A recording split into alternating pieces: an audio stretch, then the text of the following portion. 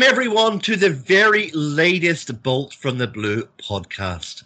And I'm excited to tell you we've got a whole bunch of things to talk about, not least the game against Swindon. But before we get started on that, we've got the whole A-team here with us tonight. And first of all, as you would hope, is Ray. How are you doing, Ray? Hey, Mike. I'm very well. I'm good to see that you're back on top form. A little bit poorly recently. But, yeah, it's good times. We won yesterday. It was always good. It was a great performance from the C team, or maybe the B team. I don't know. But we'll get into that. And the next guy that you would hope for is Bernard. Bernard, how are you doing? I'm absolutely wonderful. I'm glad to be here. I've got a bit of a sore throat and a cough, but I've tested negative. So it's just a silly old cold. So I'm feeling very depressed because I've not got COVID like everybody else. But glad to be with you this evening. Fantastic. And also the one, the only Colin Savage. Colin Savage, how are you doing? I'm good, thank you. Obviously, good cup tie out the way. And seen some good games today, actually. Yeah, we're going to talk about those. But I think where we should possibly start is the game against Swindon. Now, Ray, very interesting selection. And of course, this was dictated by injury and by COVID. Let's just go through these names, Ray. So we had Zachary Steffen in goal, Kyle Walker, Ruben Diaz, Nathan Ake, and Cancelo at the back. That was a very strong back five. De Bruyne, Rodri, Gundogan, and then up front, Cole Palmer, Bernardo, and Gabby Jesus. Ray, that was an unbelievably strong team for what you had been told was going to be a scratch 11. Well, I mean, it always depends who you listen to in these cases. We were told there were plenty of, was it 7 first-teamers out? 7, with yeah. COVID, and 12 staff members. There's a lot of people at City out with COVID. Obviously, Pep and some of the coaching staff. But several hours before the game, I got an inkling that it was going to be a strong side. I actually tweeted that it will be a strong lineup, and it was a lot stronger than people expected. I saw people putting their City 11s together, and they had, besides Cole Palmer, some of them had McAtee. Some of them had Betty. They were trying to work out who was going to play. A lot of it was just, I'll be honest, it was guff. It was rubbish. But there was some credible information that snuck out several hours before the game, which made it, to me anyway, very obvious that we were going to start with a very strong lineup. And we did obviously start with a very strong lineup. It could have been slightly stronger, but Laporte was on the bench. But the rest of the bench was, if I'm right, was a lot of kids on the bench. So, I think basically we put out the best strength squad we could, which just so happened that we had a really good first 11. And I think when, actually it's interesting that the Swindon players and fans were really glad that we put out a strong side, because they wanted to see the best City side possible playing at their place. So, as I said, I was expecting a strong starting 11, and that's what we got. Well, let's take a look, Bernard, at these substitutes. Obviously, you had Laporte on the bench, Scotty Carson. The next one is something that I can clear up for everybody. A lot of people have been asking me, who is Chagas? Who is Chagas? That's actually Keiki, the Brazilian superstar who apparently is the next big thing. So, yeah, that's Keiki. Then we have another guy that I don't know too much about, but sounds like a name that Rowan Atkinson would enjoy pronouncing, Oscar Bob. And then we've got Egan Riley, Mbete, Kieran Slicker. I've no idea who that is, guys. You're going to have to... Keeper. He's a goalkeeper, isn't he? Yeah, he is. Right. You're going to have to beat me with a stick, guys. I don't know who that one is. James McAtee, of course, and Romeo Lavia. So, it was a strong lineup. It was a very interesting experimental bench, Bernard. What did you think? Yeah, I mean, obviously, I'm reading between the lines and looking at being the Hercule Poirot that I am. Obviously, the 7 first teamers out are obviously Foden, Ederson, Stones, Furner, Sterling, Grealish and Zinchenko. So I assume those 7 guys are the ones who are out with COVID. But I mean, obviously, I find that a bit hard to believe, but it must be correct because obviously that's the 7 names that are not featured, obviously, in that squad. But and like Ray was saying there, I mean, early doors, I think I had. You might try Wilson Esbrand, but then obviously someone said, well, Walker's not had many minutes. I thought, yeah, he's going to play Walker.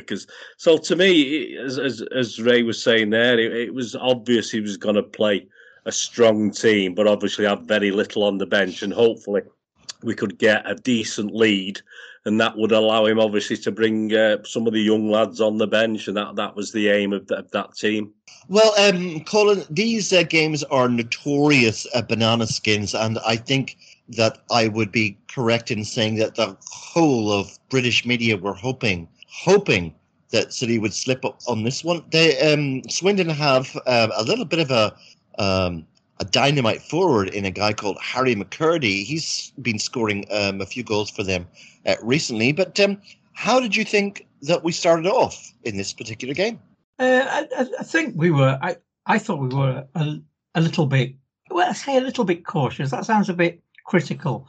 I think we kind of felt our way a little bit, but obviously we were much better than them, and I don't think we were absolutely. When we've seen games recently, haven't we? Where we've gone out and destroyed the opposition in the first half, and we didn't really. We've set about them with a vengeance. I don't think we really did that this time, but that's just my opinion. But we were efficient. We played well within ourselves, and of course the goals came.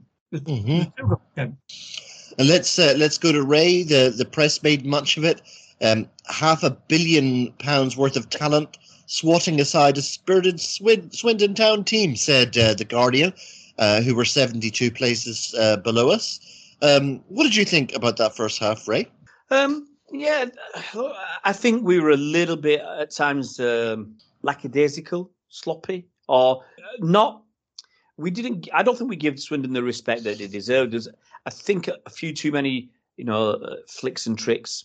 But we did, like Colin said, we had control. We had control of the game, and look, Swindon made some mistakes to help us along the way and get a couple of goals in the first half. We could have been out of sight in that first few minutes. I think Bernardo Silva, he could have had a hat-trick in about 18 minutes. He should have had a hat-trick. He had the opportunities to score, and he didn't take them. He scored one, but he missed a couple of equally presentable opportunities. We had other chances. So it's what you'd expect. I mean, as actually, it was on ITV. Normally, we get City games on BT or Sky and the BBC, and they don't really give us credit. But the ITV, they were, I think, gushing in their praise at the start, talking about City being the best side in the world. So, I mean, they wanted to obviously show the gap between Swindon and City, but at least they weren't just focusing on the money, and they were saying City are possibly the best side in the world right now, which is nice to hear. You don't often hear that on the television. We know. Look, Swindon are miles away from us in the divisions, in the hierarchy of football these days. And you'd expect City to dominate and control, score plenty of goals, and it's pretty much happened. Yeah, let's go over to Bernard. Bernard, I think they are the definition of plucky opposition.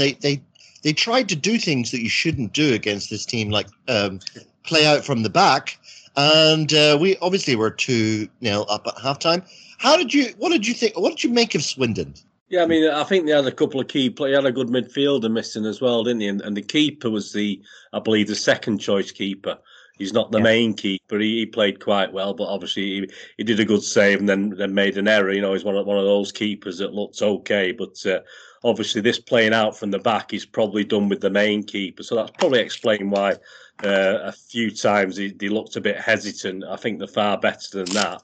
And as I say, I think they had a key midfielder missing, and that lad up front was okay. But yeah, they play good football. But apparently, they play the best football in the division. They get the good crowds for that division. They're entertaining.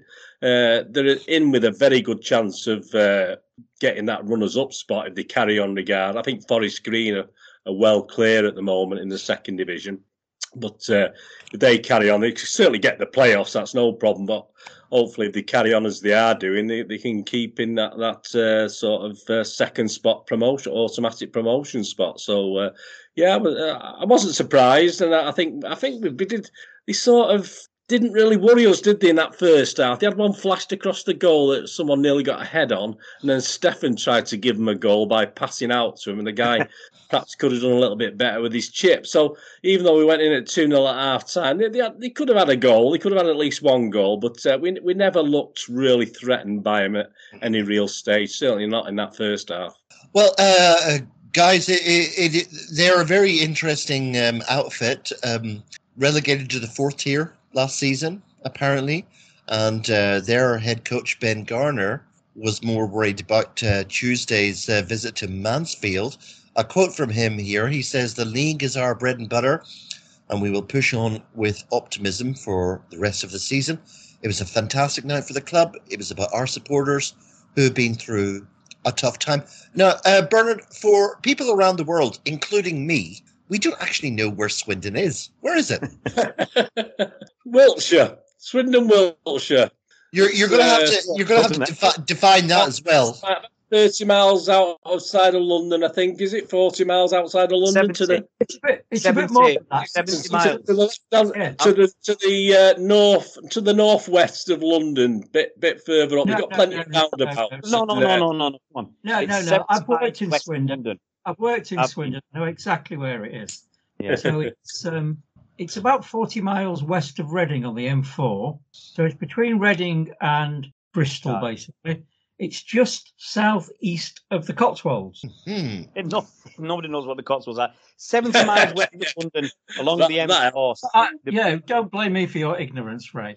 I'm talking about the people anyway. Speak like Cockneys. I've been around there, Cheltenham and stuff. 70. I'll tell you my little bit. 70 miles west of London, down the M4. I used to go there. It used to take us about an hour to drive when I lived in Uxbridge, West London. So we used to drive down there. There used to be MacArthur Glen shopping village there, which was okay. They've got a peculiar roundabout that people are aware of. It's a good industrial town. I'm not sure it's somewhere that I would like to live, but maybe that says more about me than Swindon. Let's not forget, guys, as well. Let's not forget, Mike. This is one of the best comedies ever. The Office was also it was from Swindon as well. So there you go. There's the best thing. Actually, did they not pick that town for that TV series because it was the most nondescript place that you would not want to live? Let me ask Colin Savage. Colin, have you ever in your life watched a football game in Swindon? No. I've been to Reading. I've been to Bristol in the past. Where else have I been in that area? Can't think. But no, I've never watched a game in Swindon. What about you, Ray? Well, I say that. I might have watched a game on the telly when I was working there one evening. Something like that. The hotel. So I lied, maybe. I don't think I've watched a game. I've just got to correct you, Mike. The Office was set in Slough, not Swindon. Oh, Slough. Okay. Yeah. I'm sorry about that. Swindon. Yeah. But it was Swindon was the other office, wasn't it? That they was merged. Slough office. Bernard. Burnham Hog Paper Company. Anyway. Bernard, in all your time, have you ever been to Swindon or past it or through it? No, I was a bit gutted. I did get offered a ticket, but obviously looking at my bank balance after Christmas and the fact I couldn't change a work shift at the last minute, so I would have gladly gone if I hadn't had to get up at 2:00 in the morning, unfortunately. So, no, I must admit I'll have to. Hopefully we'll get another chance one day.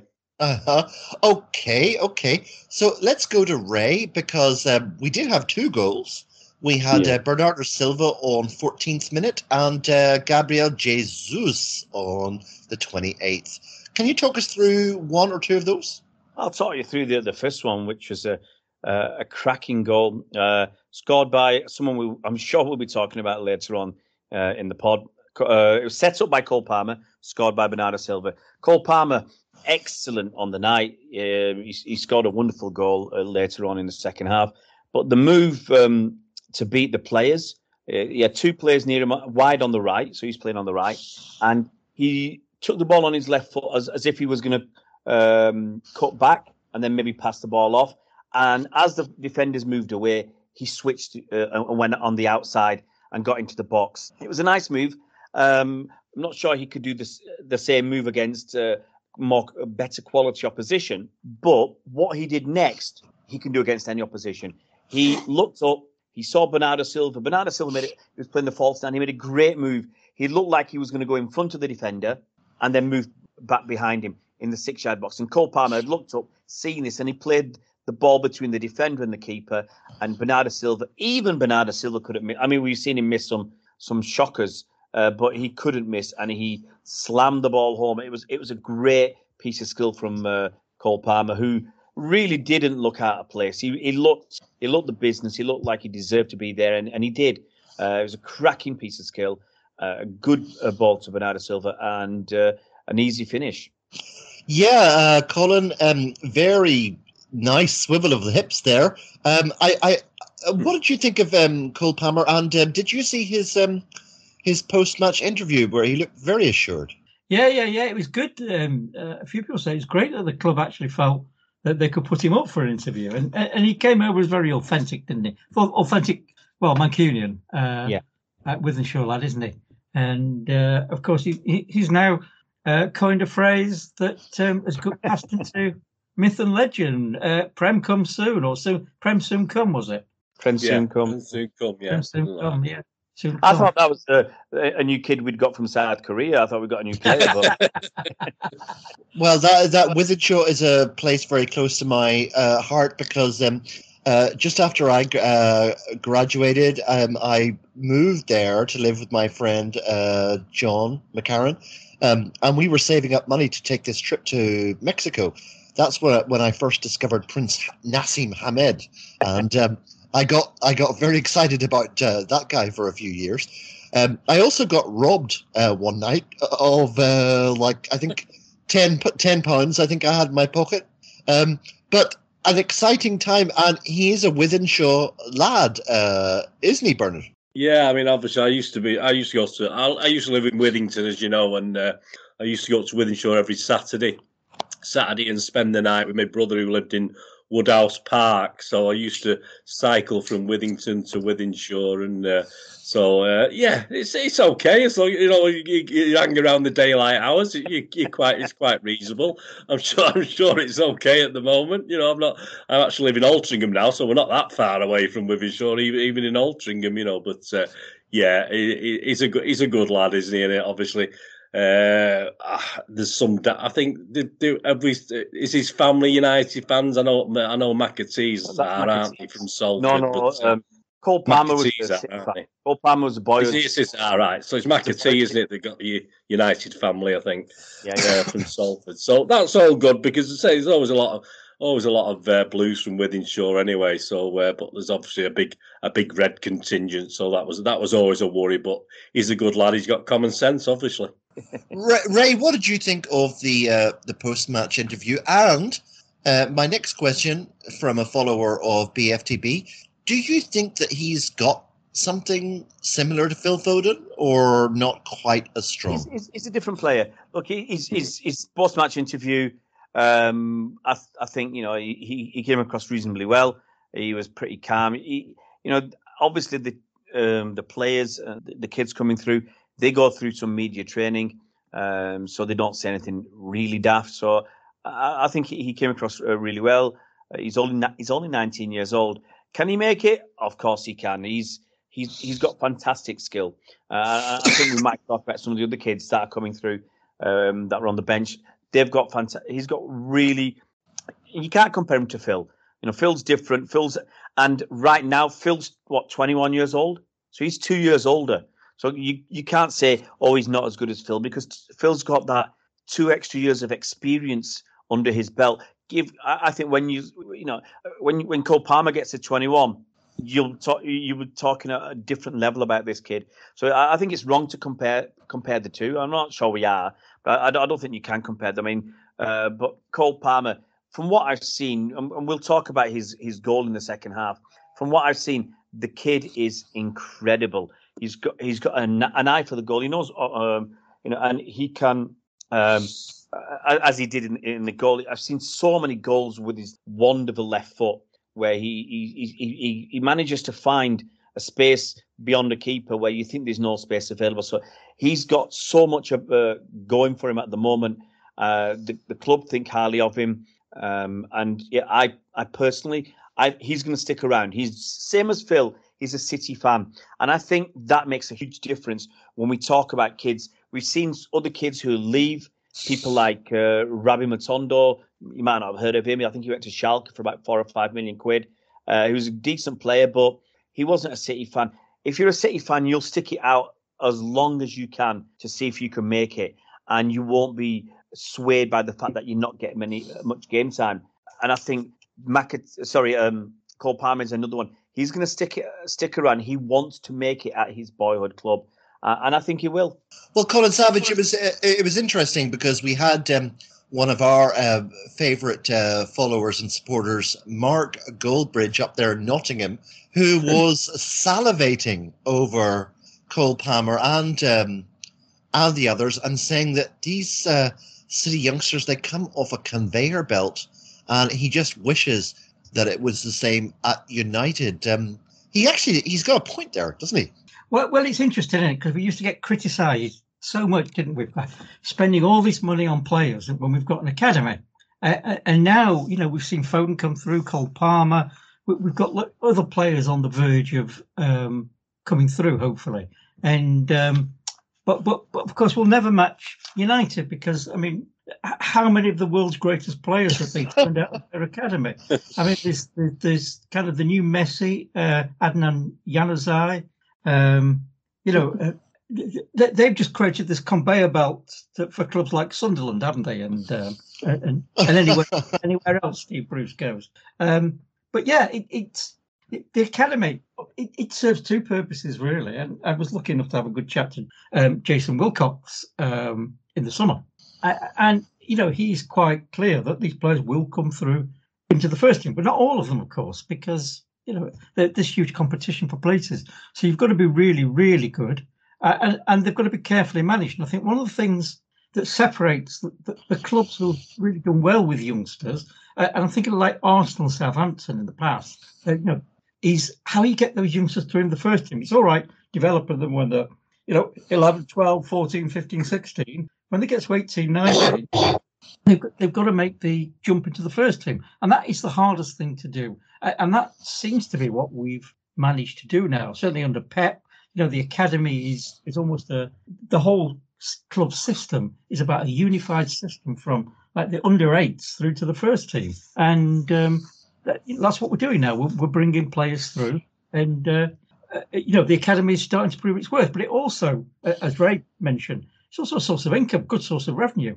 Because, you sell players for 5 million, for 10 million, which is nothing these days. You sell 4 or 5 of those, and it's a good profit for you. And it funds the purchases of other players.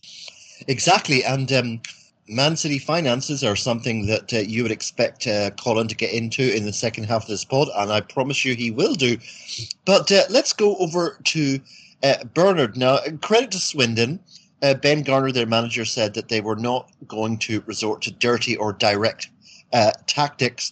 They have a decent goalkeeper. His name is Lewis Ward, and I actually on the last pod I think I mentioned to Ray about what's going to happen when Mahrez, who's our penalty taker, leaves, and who have we got to step up. And we had Gabriel Jesus step up, and he fluffed it. Bernard? Yeah, you're not going to talk about the second goal? Yeah, we're going to get onto that. We're just going to go to this direction first, just because. All right, okay. Well, we're quirky. I like it. Yeah, I like it. Yeah, we're going to quirk it. The thing is, guys, I thought, and some people said he shouldn't ever play for us again and stuff like this. I thought he was having a cracking game, Jesus, last night. I thought he was playing very, very well. But someone has to just stop him getting hold of this ball, because he's absolutely useless. Don't let him take another penalty as long as he's at Manchester City. We had KDB was on the pitch, Gundogan was on the pitch. I know he got fouled, I know he won the penalty, but at the end of the day, we've got guys just saying, no, you're not having it, Jesus. You're not taking this penalty. It was an awful penalty, and it's not the first awful penalty he's taken. I just wish someone in the City side would have just said to him, no, you're not taking it. And I hope, unless it's the 10 for 11 penalty in a penalty shootout in a competition, that he never, ever takes another penalty for City, because it was terrible, absolutely terrible. Well, guys, I did that for a reason. Bernard was a bit confused. I did that for a reason because what I wanted to do was give Gabby some sort of what can you say, redemption. I know the incidents were the other way around, but he did score for us, Ray, on the 28th minute. Gabriel Jesus. Yeah, I mean, it was a mistake from Swindon passing the ball around at the back, trying to get it out. I mean, you give them credit for that, but City were waiting to pounce. City, what they tend to do, they let you have the first pass. So you could see, I'm not sure the goalie wanted to do it, but he ended up doing a short goal kick to the defender. City was standing off a little bit. As soon as the defender gets the ball, he gives it back to the keeper and they're on him. And the keeper, in my opinion, messed up. He should have just blasted it forward, leathered it clear. But he delayed it, and then he passed it to a defender on the edge of the box who, instead of doing a normal pass to the guy wide on the right, I think he tried to drag it back or flick it sideways away from the City player, which he did. But he hit it too far and went to Gabriel Jesus, who nicked it away from another Swindon defender. So it's basically a mess. And Gabby nicked it away. It went to KDB. I think he passed it first time back to Gabriel Jesus as he sped into the penalty box. I think he took a couple of touches and he finished it very well, very composed. Goalkeeper had no chance. He slotted it past him. It was a really, really good finish. But, you know, Swindon, you could see the manager on the side. They must have been kicking themselves because that was a self-inflicted goal. You know, City were creating plenty of chances on their own from our wonderful play. And there was no need for Swindon to offer this freebie, which is what it was. Let's go over to Colin Savage now. Colin, another listener question here who is asking about how we could assess Gabriel Jesus, because he's been with us for a few years now, and obviously we remember that time when there was some danger of him replacing Aguero in the team in his first couple of games, and this particular listener basically quoted up to me Gabby's statistics and asked me if I'd ever heard of the phrase flat track bully. And I am aware of that because if you guys are cricket fans like I am, it was first applied to Graham Hick, who was a South African Zimbabwean player that played for England. And he was famous for going up and down the country and whacking hundreds all over the place against, I'm not going to say mediocre, but possibly not the best bowlers. That's where that phrase was popularized, Colin. But probably it's a good time to assess Gabriel Jesus' contribution to Manchester City over the last couple of years. Yeah, I think it's a difficult one because we always said he's no Aguero. He's never going to be an Aguero. And if we're looking at him as a straight replacement for Aguero, I think we're looking at him wrong. But he's a supporting player, I think, more than someone who leads the line. But I think he's proved his worth. I mean, if you look back to his stats, his probably the 2019-20 season was probably his high spot, where he got 23 goals in 53 appearances, 14 in 34 in the Premier League. So, that's not to be sniffed at particularly. It was 9 last season. It's a 40 and 14 overall. So far, it's only 5 total goals this season, but he does a great job. Well, we've seen him play out wide on the right and on the left, and he does a good job out there. Leading the line, probably less so. It's not his natural position, I don't think. And where he plays for Brazil, he plays out wide. And you've got a lot of competition there. You've got players like Sterling, you've got Mahrez, you've got Foden who can play out there, you've got Bernardo who can play out there. We've seen Kevin De Bruyne play out that wide spot. So he's got competition, but I think he's a squad. It's a bit insulting to refer to him as a squad player, but he's one of those players you can bring in and will do a job and will get goals. Ray, he's a weird player, isn't he? Because he's like Brazil's number one, and he can't really get a regular first team place for Man City. That's how good we are. Maybe not. Maybe how not so good Brazil are. I mean, it is what it is. We've got an array of talent. I mean, look at Cole Palmer, who I think we discussed him. If Mahrez was to leave in the summer, or Gabriel Jesus, I don't think people are going to be bothered. If someone offered us 60 million for Gabriel Jesus, I think we'd snap their hands off, because we can see a conveyor belt starting to come through. But he's actually a very decent player. I prefer him on the right. This season on the right, I think he's done really, really well. And I think he's been unlucky to have been dropped after contributing so much.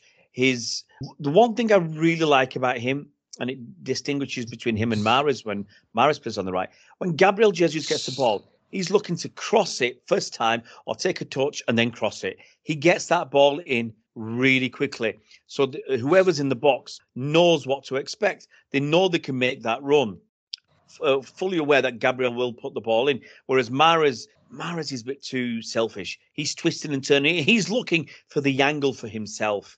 And so, you got your attacker running into the box, running into the six-side area, expecting Mahrez's cross, and it doesn't happen because Mahrez is twisting and turning the defenders inside out, looking for his opportunity to shoot and score for himself.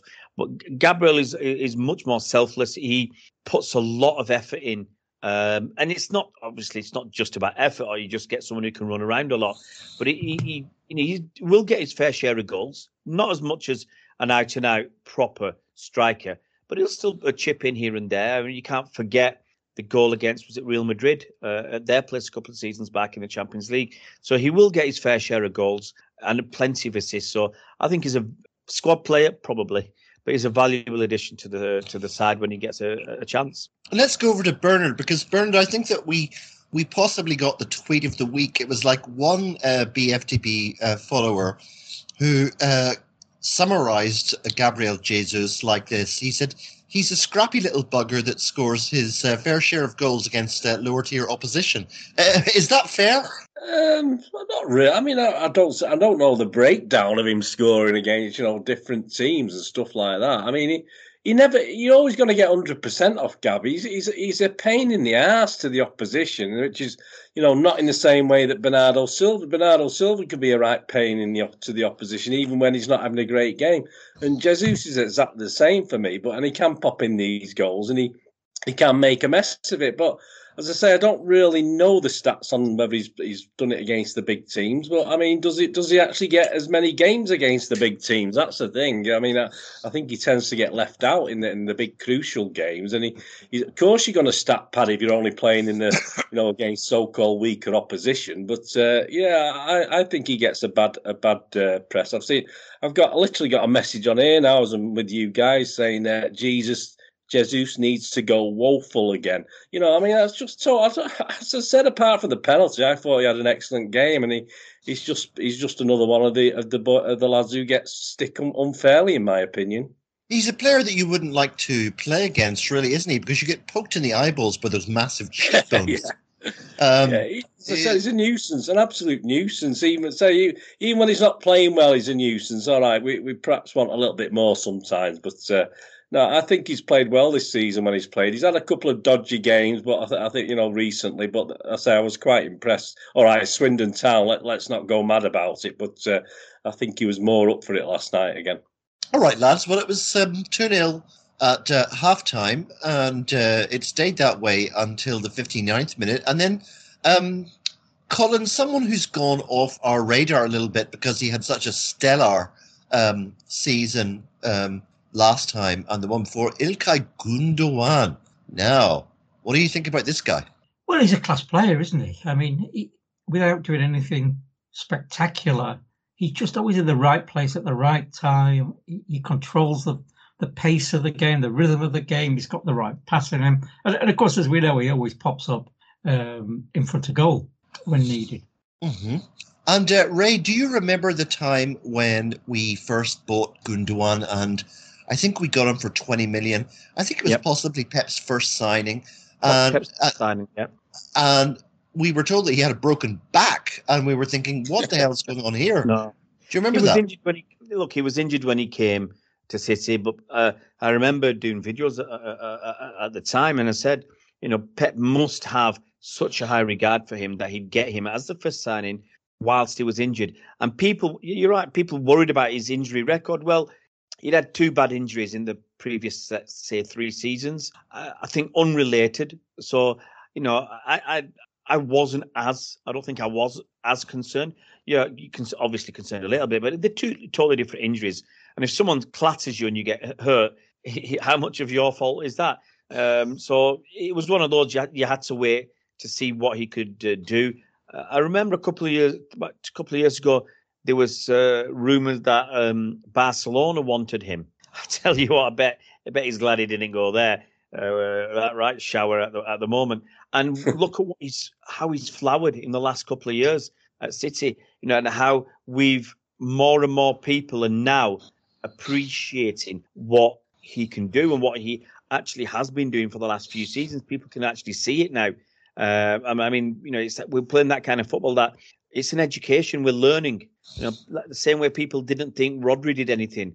A lot of fans said, "Well, Rodri, he's not good enough. He doesn't do anything in games and blah blah blah." And now they can actually see what he's doing, and they think, "Wow, he's a crucial component to the success of City going forwards." Bernard, I've been recently reading this biography of Glenn Hoddle, and one of the best parts of it was when the writer took an American friend to Tottenham to watch the game and to watch Hoddle play, and he didn't score and he didn't do anything amazing. And in the biography, the writer said you have to have a trained eye to see what he does.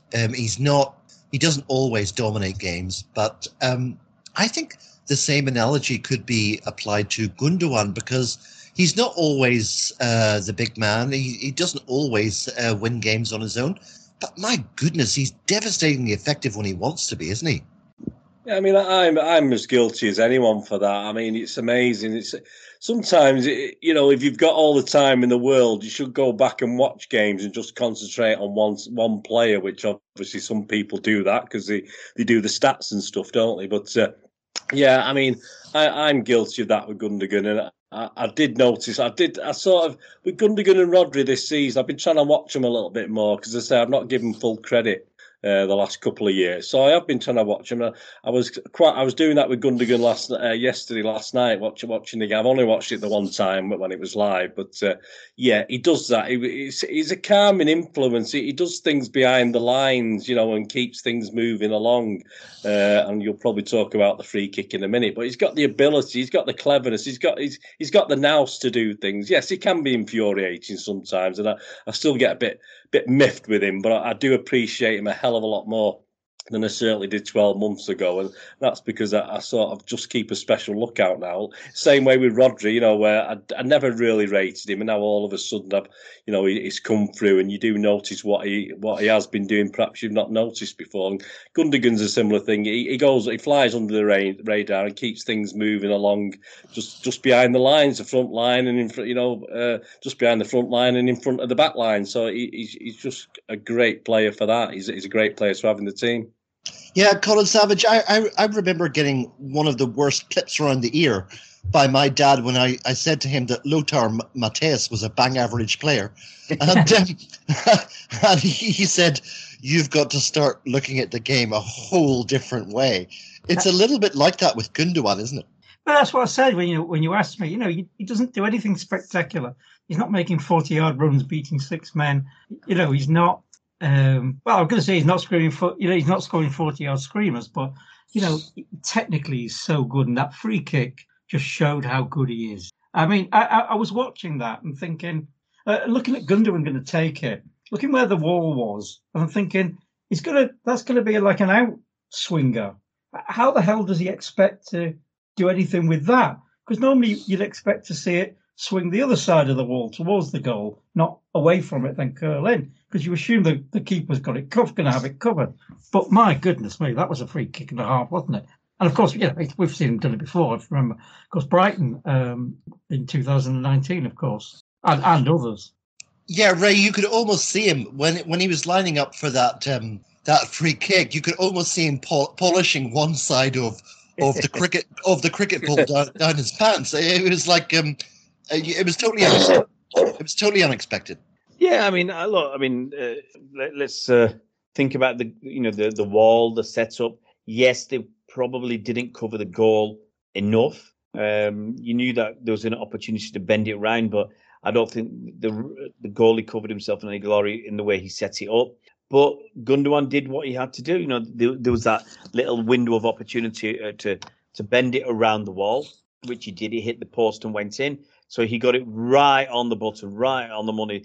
It was a good free kick. And, sometimes you say you can only beat what's in front of you.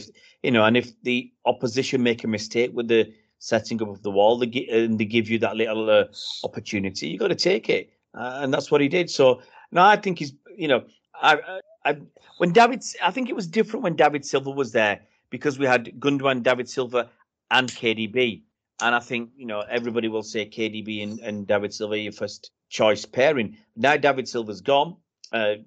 For me, if I'm looking at two attacking midfielders, I want Gundogan and Bernardo Silva. I don't want KDB there. That's how highly I rate him, the way he's been playing over the last 2 seasons since David Silva's left. So he's really, really stepped up and, made that position his own now. Let's ask Bernard about that. Bernard, did that produce a slight fluctuation of blood pressure when that went flying in? Yeah, I must admit, they had the old draft excluder underneath behind the wall, didn't they, where they lined the guy out. And it was about 30. I'm sorry, as a goalkeeper, if you can't stop a ball that goes under the wall from that distance, he could have just stuck him on the left-hand side of the wall. It would have been a much better wall. I just can't understand the logic of doing that, to be honest with you. So, yeah, I must admit, you sort of, when you see it go in, you sort of think, oh, yeah, because I didn't really notice before the free kick was taken, there was the big gap. But then you look at it, you think, that was a badly placed wall. And say the keeper had no chance, as Ray said, it just went in off the post. And, it was 3-0. I was quite comfortable at 2-0, but I thought at 3-0, game over. I could relax, playing second division Swindon. I could relax at 3-0, but it was just clever, just very clever, and that's what you expect off Gundogan. Okay, guys. Well, we've got the Twitter questions flying fast, and the next one is for Colin Savage. Colin, one Twitter follower asks you, what do you think about Rodolfo Burrell? Now, he was standing in for Pep, and they're asking you to compare. I don't know if there's any basis for a comparison, but they're saying he's much better than Arteta because remember Arsenal Fan TV, Troops on Arsenal Fan TV was basically saying that Arteta was a guy who puts out cones for Pep, and I don't think that's very fair. But it was his first outing, I guess. I think we could say something about him. He obviously looks like a lovely fella. Do you know anything about this guy, where he came from, or anything like that? Yeah, he came to us from Liverpool, actually, where he coached the youth teams, and of course he wasn't a stand-in for Pep. He was a stand-in for Wadmar Leo, who was a stand-in for Pep, because both Leo and Pep had COVID, of course. So I always smile when I look at him. Because if you remember the comedian Jimmy Cricket, yeah, he always there's more. And there's more. Yeah, and there's more. So I always, but he just looks like one of those guys who is just a nice guy, doesn't he? But he knows his stuff, and and of course when we say he's better than Arteta to replace Pep, of course he's bald, so that makes him instantly much more suitable to be a replacement for Pep. Part of the team, yep. Yeah, Ray. I the only memory I really have of Rodolfo was when he went apeshit when I think Mahrez scored that goal, the last goal of season before last, and he's I think he's a bit more prominent than Pep's number 2, and that he's guy been around for a long time. Yeah, He has been around for a long time. He joined it 8 years ago, so he came 2 years before Pep. I mean, some of the bits and pieces about him. Apparently he was Messi's first coach at Barca, so he's from Barcelona. He's been through there. He helped Fabregas and Iniesta. I think was he supposed to have discovered Fabregas? I can't remember now. And he was, as Colin said, he was over at Liverpool's academy. Rafa Benitez brought him to England in 2009. So he's been here a long time, working with young kids. So people like Sterling at Liverpool. So he's, I think he's done well. He took it in his stride that game, and he was complimentary to Pep, and he was thanking Pep for the faith he has in his coaching assistant. So I think he's down as an assistant manager now. I think that's what they call him. Well, that's on the City website. He was appointed as global technical director originally back in March 2014. Mm-hmm. Bernard, I've got another question flying in as we speak that reminds me that Rodolfo is not, of course, Pep's number 2. It's a guy called Juanma Lillo. Now, I'll go over to Colin for the background, but do you know anything about this guy, or do you think that he's got a big influence on Pep? Is he the guy that will stand up to Pep and tell him not to do stupid things like he did in the Champions League final? I prefer to call him Lilo, to be honest with you. That's what I call him. Lilo. Yeah, Lilo. I must admit, when he first came, I just thought he was just a sort of yes man and just a nodding man. But obviously, I've read articles since that he is very, very useful to Pep. And Pep, obviously, with Arteta going, Pep has relied on him more and more. And I've sort of grown to think, he's probably a little bit better than I thought. But I don't really know the background. I did a bit on the Rodolfo yesterday for my little cast. But I don't know too much about Lilo. But as I say, I think he's one of these guys that we underestimate. I think there's more to him than what we see. I mean, he's only a little bloke, isn't he? What is he? He must be about 5'6", 5'4", 5'6". I'm not too sure how big he is, but I did see him walking next to Pep and Rodolfo the other day, and I thought he was walking in a hole or something next to him. He looked that small compared to him, but I think he's very influential on Pep. I think he's very important to Pep, and I think whether he's a yes man or not, I think Pep needs that sort of person next to him. Colin Savage, was he actually beside Pep in the Champions League final? One of our supporters asked, and could he possibly have stopped Pep from making that disastrous decision of not playing any central midfielders? Oh, he was there, wasn't he? Because it's at the club last season, wasn't he? So yes, he was there. I mean, let's now go back to that Champions League final. No.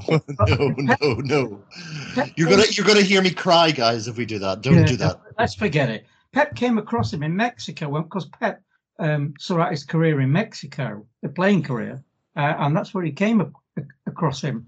And he's one of those guys. It's funny if you kind of look across at Old Trafford. He's one of those guys that's managed at a low level, never been particularly successful at that level. He's managed clubs like Almeria and Zaragoza. I can never say it properly. Zaragoza. Are you saying that he's a Mexican Ralph Rangnick?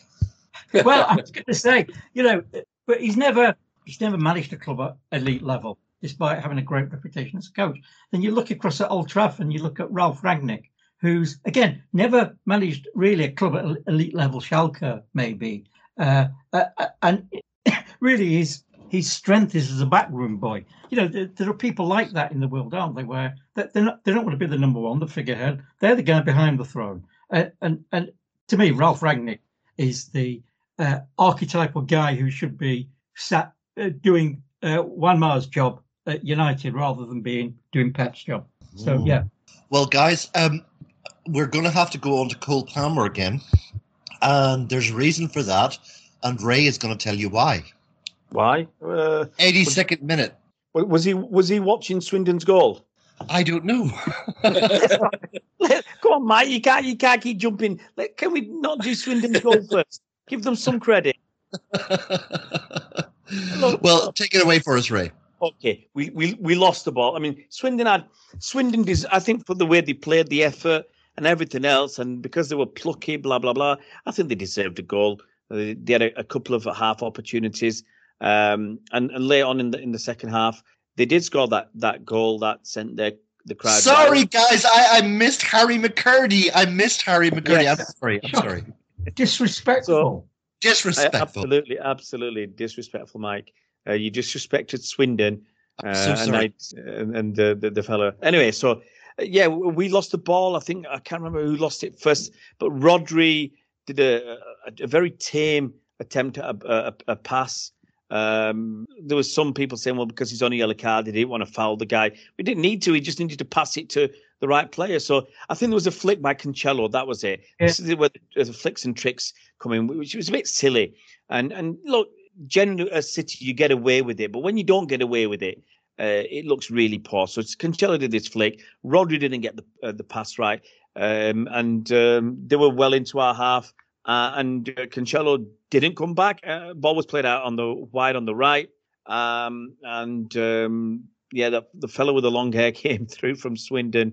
And Stefan didn't cover himself with any glory because he didn't cover that near post. I mean, I'm sure Bernard would say he should have covered the near post being an ex-keeper. He should have done that and made the attacker shoot across him. It was hit hard, but I just think Zach Stefan was pretty weak and poor in that. And Swindon got a goal that I think they deserved. Guys, I'm very, very sorry to have skipped that, but possibly the reason I did, Bernard, you're going to have to help me with my memory. Who was the big tall fella with the long hair that transferred from Newcastle to Liverpool for a whole bunch of money? Andy Carroll. Andy Carroll. That's who I thought this was. But apparently not. What did you reckon, Bernard? What, to this Swindon guy? Yeah. The guy who looks like he should be playing guitar for an indie band. Like Andy Carroll. I mean, Andy Carroll looked as though he could have ate this Swindon guy. There was nothing on him, the poor lad, But he scored 4 last week against Northampton, who aren't quite a good team in the second division. So I thought it was great. I thought it was great for him to score. I mean, it set my old palpitations going again at 3-1, to be honest with you. You know me, glass half full and all that. I thought, because I think they had a free kick immediately after, I was thinking 3-2, we're in trouble here, lads. So this is me on my own. This is what happens when I'm on my own. I get all panicky. But no, he took it well. But as Ray said there, Stefan, I've quite liked his performances recently when he's played, but he was pretty poor last night, and he nearly gave that goal away in the first half, and his cover, as Ray said, of that near post, it wasn't very good. But all credit to the lad, he stuck it away nicely. Colin, it was the perfect storyline where City win heavily as expected, but you have the local hero at least that you can get behind, right? Yeah, I mean, I love it when you see, the underdogs, even though they're beaten, when they score, it gives the fans something to cheer, doesn't it?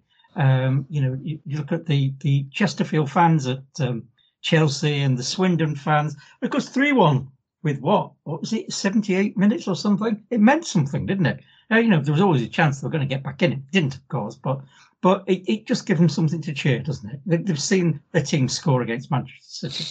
Oh, I've got a doozy question just come in, so we're going to have to give it to Ray. Ray, I'm sorry, I don't know if you can answer this or not, but this question says, what is Zach Stefan's career trajectory going into the future? I've said he's not going to be a first-choice keeper City. I thought he would put more pressure on Edison. I like the idea that he's international keeper for the USA. He had a good time over in Germany with Fortuna Dusseldorf, I think it was. Yeah. And then he got injured. I thought his trajectory was going to be pretty good going forward. But the thing is, Edison's not going to go anywhere soon. Zach Steffen is 26 years old. I don't see Edison. I think Edison's 28. I don't see Edison moving on. I don't see Edison not being good enough for the next 3 or 4 seasons. So I don't see any long-term high-level future for Zach Steffen at City. Does he want to be a number 2 all the time? Is that going to eventually affect his career with the United States? And if it does, then I think he'll move on. I think he's probably too good to be a number 2. So he's, I think give City 1 more season, 2 more seasons. And as I said, if it does impact upon his international career, then I think he'll move on very quickly. I've got this fantastic question coming through to ask all of the lads. I was going to start with Bernard, and they said, sorry, let me take a look at this again. Okay, Bernard, if you had to put a tenner on when Scott Carson will get a start for Man City, where would you place it? How will that ever happen? Well, I'm banking on the next Champions League finally. Probably stick him in there. He's bound to do something like that, isn't he? But no, it's not really. No, not unless someone gets an injury. I can't foresee it. But if Edison's got COVID, you never know. He might be in goal against Chelsea. So I won't speak too soon, guys. Colin Savage, same question. Will that ever happen? Well, in the cup games, maybe if Edison's injured, I just don't know. He's a good keeper, though, isn't he? Though he's not a bad keeper, but you're competing with Edison. I mean, keepers rarely get injured, I suppose. But we've seen Edison injured a few times. He's stepped in. He's done a good job. You can't have 3 keepers who are all world-class superstars, can you? Ray, do you remember the time when Scott Carson was young and good? Good looking, full set of teeth. He was a good keeper. He was England keeper, so you can't rubbish him. But he's now 39 or 37, something like that. He's knocking on a little bit now. To your original question, when will he play? I think the only time he plays is, let's say, in the next round of the FA Cup. If Zach Steffen has COVID, then Scott Carson gets his chance. I mean, I'm going to check how old he is. Wow. He's 36.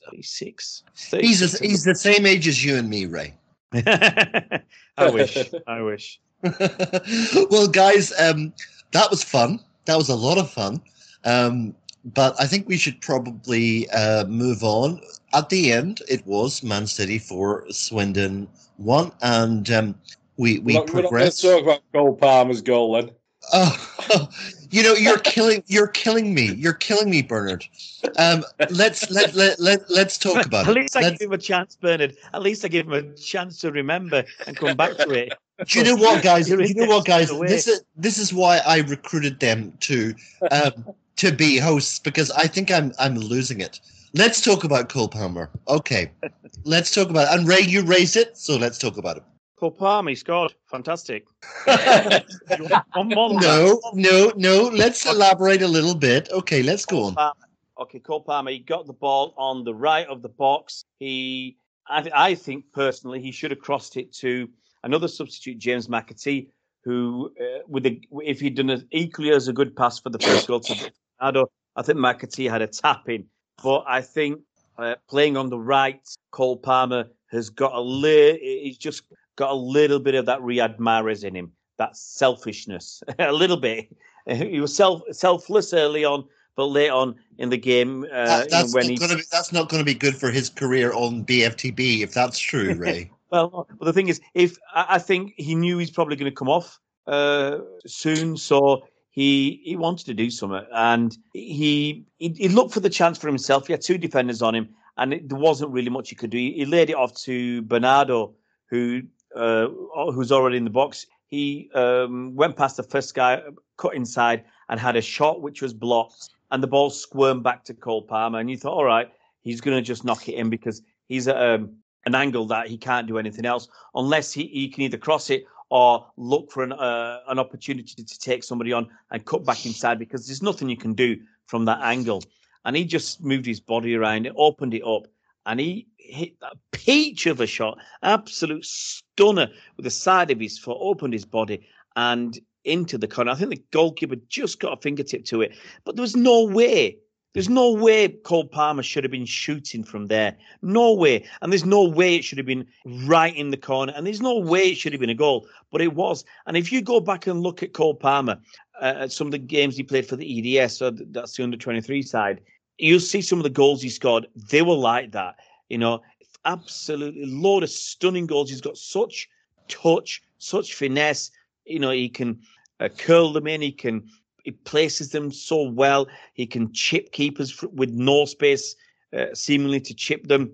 And it was an incredible finish. And it has to be in anybody's list for goal of this round of the tournament, because it was a stunning finish. Let's go over to Bernard. Should I read out the next comments? Okay. Colin, tell Mike he's fired. That's the first one. The second one, Bernard, Cole Palmer does this every week for the under-23s. Why are you surprised? I'm not surprised. It doesn't surprise me. Who said I was surprised? I guess we were expressing surprise. Well, anyway, let's talk about this fella. We talked about him before, but he's a very sure-footed, isn't he? He's one of these guys. I mean, the more he plays, obviously, the better he's getting. I mean, he does have a tendency to lose the ball, but that's because he's trying things, and that's what we like to see. And I don't mind him trying things in the opposition's box, because if we lose it, we've got cover to make up for it. When Rodri and Cancelo mess around on the halfway line and we lose it, there's a possibility that we might have a goal scored against us, but that is the benefit with Mr. Palmer. He's in that position where he likes to score. So if he does lose it, so what? Because for everyone he loses, he'll create something for someone else or score a spectacular goal. And we're going to see more and more of him. There's no doubt about that. And he's going to be brought on. And I'm not surprised at all. But it's just great to see. And he's a good lad as well. He looks as though he's a good lad, got his head screwed on his shoulders and everything, and that's what we want. And as long as he don't get mixed up with Jack and Phil going out, we'll be all right. Yeah, it was a bit. Have you seen the state of him? I don't think he'll be going out with Jack and Phil anytime soon.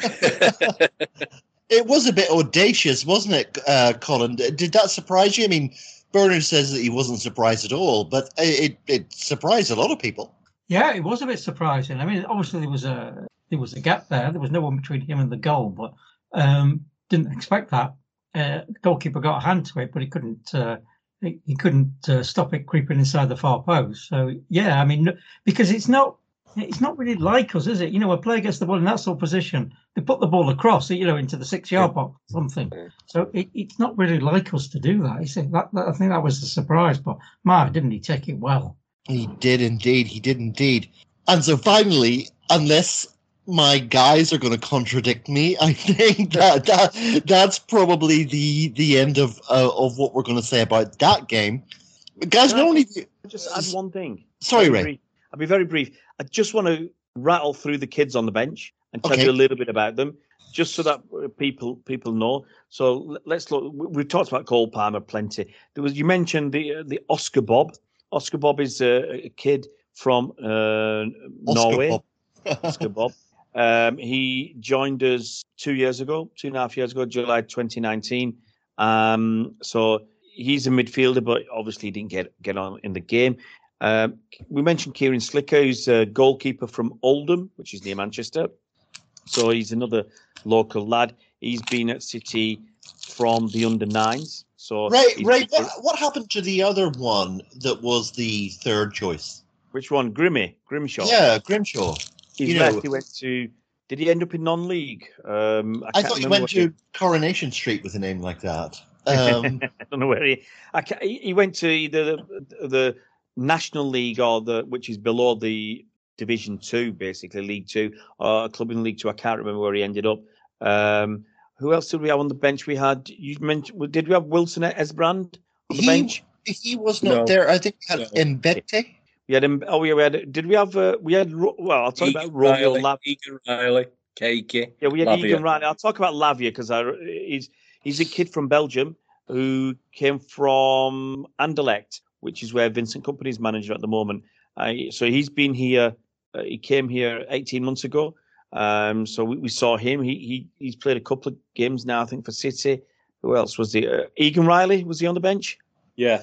He's another local lad from Manchester. So he's been at the club for, I think, 10 years now.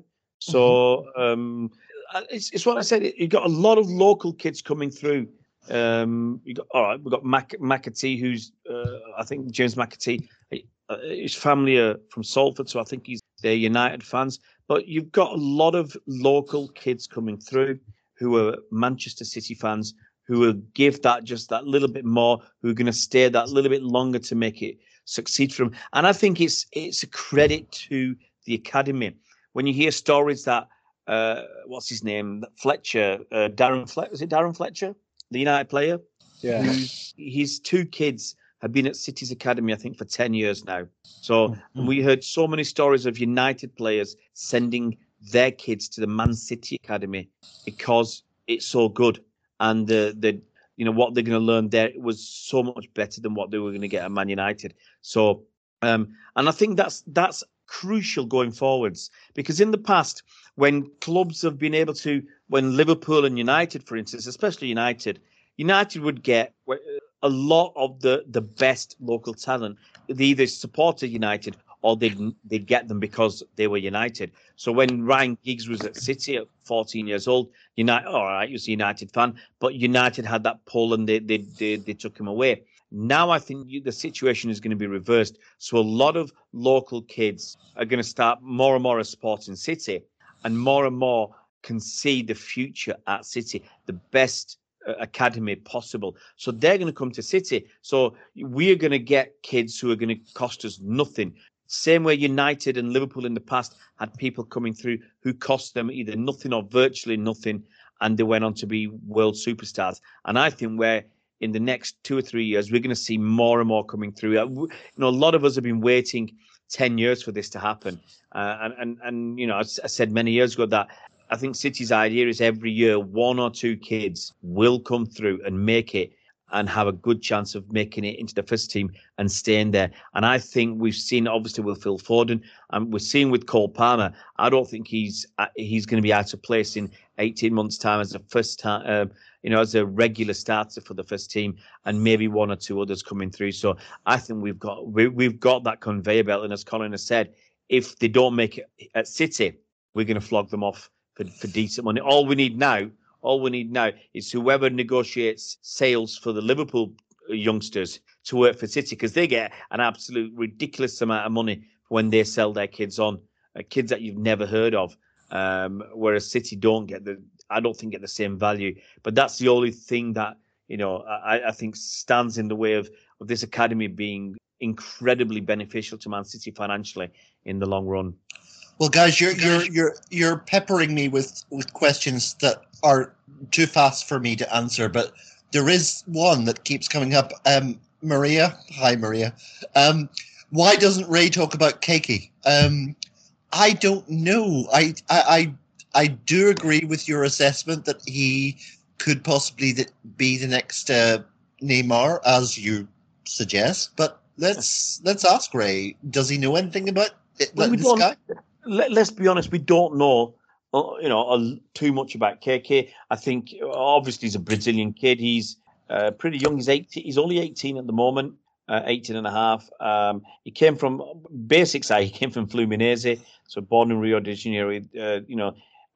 He was there for quite a while. He cost us about 10 million euros, and if I'm right, it's with another 15 million.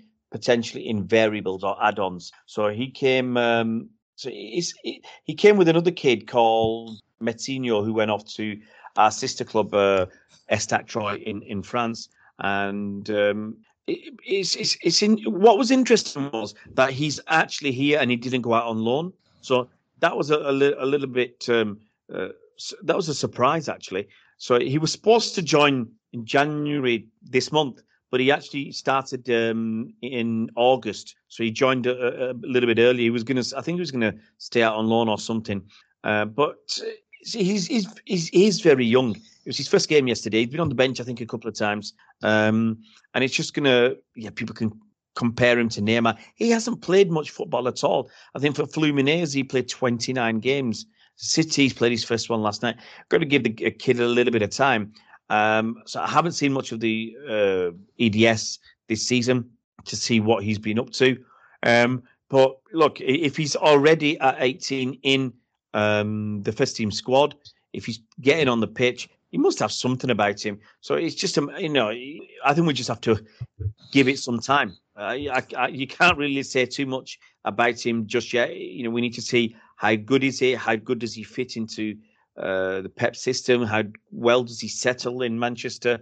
There's a lot of things against young South American talent succeeding in Europe, especially in England. But I think he's and I'm not being biased when I say this. I think he's at the best place to develop him. He's got good people around him. He's got his some countrymen as well. I think that helps to have people like Edison and Fernandinho there. You've got several other Portuguese speakers, such as Bernardo Silva and Ruben Dias. So I think he's in a great place to learn and develop, and hopefully over the next 6 months, we'll see a little bit more of him. Well, Maria, thank you for your question. I think that I can speak for all of us here at BFTB, Bernard and Ray and Colin, that if he doesn't go down screaming like a girl, we'll be quite impressed.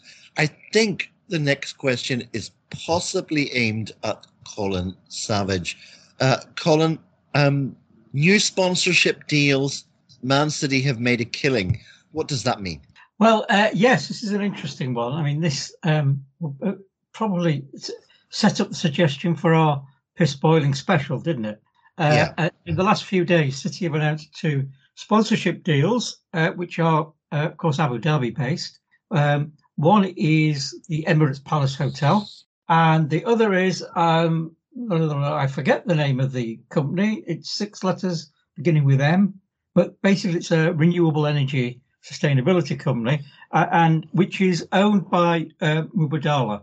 Mubadala is, of course, the investment vehicle of Abu Dhabi, and the chairman is therefore one Kaldun Al Mubarak. So Paddy Power did produce what I thought was quite a witty tweet, which details this deal, and Chairman, and it says something like, Chairman Kaldun Al Mubarak, Mubadala Chairman Kaldun Al Mubarak said, "I think this is a very good deal." Manchester City Chairman Kaldun Al Mubarak agreed with him. Now, we don't know how much these deals are for. I mean, I've seen idiots going on the hundreds of millions. It won't be hundreds of millions. It'll be relatively small beer, to be honest. Small potatoes. Small potatoes. Yeah, we don't do non-alcoholic beer in the UAE. Yeah, I know. If it's 3 million, 4 million between the two of them, 5 million tops, then that's probably about the size of the deal for the two of them. Because the Dubai Expo, which is going on at the moment, sponsored our training kit, and apparently that's worth 10 million. So the bit on the sleeve is not going to be worth anywhere close to 10 million. We're talking about maybe a couple of million tops. And the Emirates Palace Hotel is an interesting one, actually. I misunderstood it at first, but it's a very big, very plush hotel in Abu Dhabi, of course. Cost apparently $3 billion to build. It's owned by the municipality. It's owned by Abu Dhabi, the city of Abu Dhabi. Yeah. Yes, perhaps I'll try and say that word before the end of the podcast. Municipality of Abu Dhabi, but there is a company called EPCO, which owns it. I'm not sure who EPCO is, but basically the hotel, the infrastructure, the building, the company is owned by an Abu Dhabi company, but the hotel is run by Mandarin Hotels, very famous upmarket hotel group, of course. That Mandarin don't own it. It's possibly a little bit like the Etihad Stadium itself, where we don't own the stadium, but we operate it. The stadium is owned by someone else. We don't know. No one seems to know the exact details of the deal. So do EPCO, the company that own the Emirates Palace, is it a true joint venture? do they share profits with Mandarin, or are they the 100% owner and they pay Mandarin to operate it and take all the profits? We don't know, but it's just undergone a 2-year refurbishment. So and is looking to open imminently, I believe. So you could understand them wanting to advertise, and it's one of the things that boils people's piss, isn't it? They say an Abu Dhabi company advertising with City and assume it's something dodgy. But if you're a hotel, you're a plush hotel. We know that Abu Dhabi is positioning itself as a hub, as a destination in its own right, or as a hub to other destinations. Why wouldn't you? And it's a global deal. This is one of the great things people forget about commercial deals with City. These are generally global deals. So all the clubs we own, I've lost count. It's 16 we own or part own now. 10, I've lost count. 10 or 11. That more than that. 14, I think. Anyway, I don't know. Forget the numbers. Forget the numbers, but you're getting coverage. It will get coverage on every team that we're associated with. So, every continent, it will get covered. And people, you hear Liverpool fans say, oh, you haven't got the fan base. Why are they paying you so much money? It's not about the fan base. It's not aimed, it's not aimed at the fans. Standard Chartered sponsor Liverpool, as we often remind them, due to their record on money laundering, rather sad record on money laundering. There's no Standard Chartered branch in Liverpool or Oslo, or I don't know, might be one in Oslo or Dublin. It's not aimed at the fans. The Premier League is the most watched sporting competition in the world.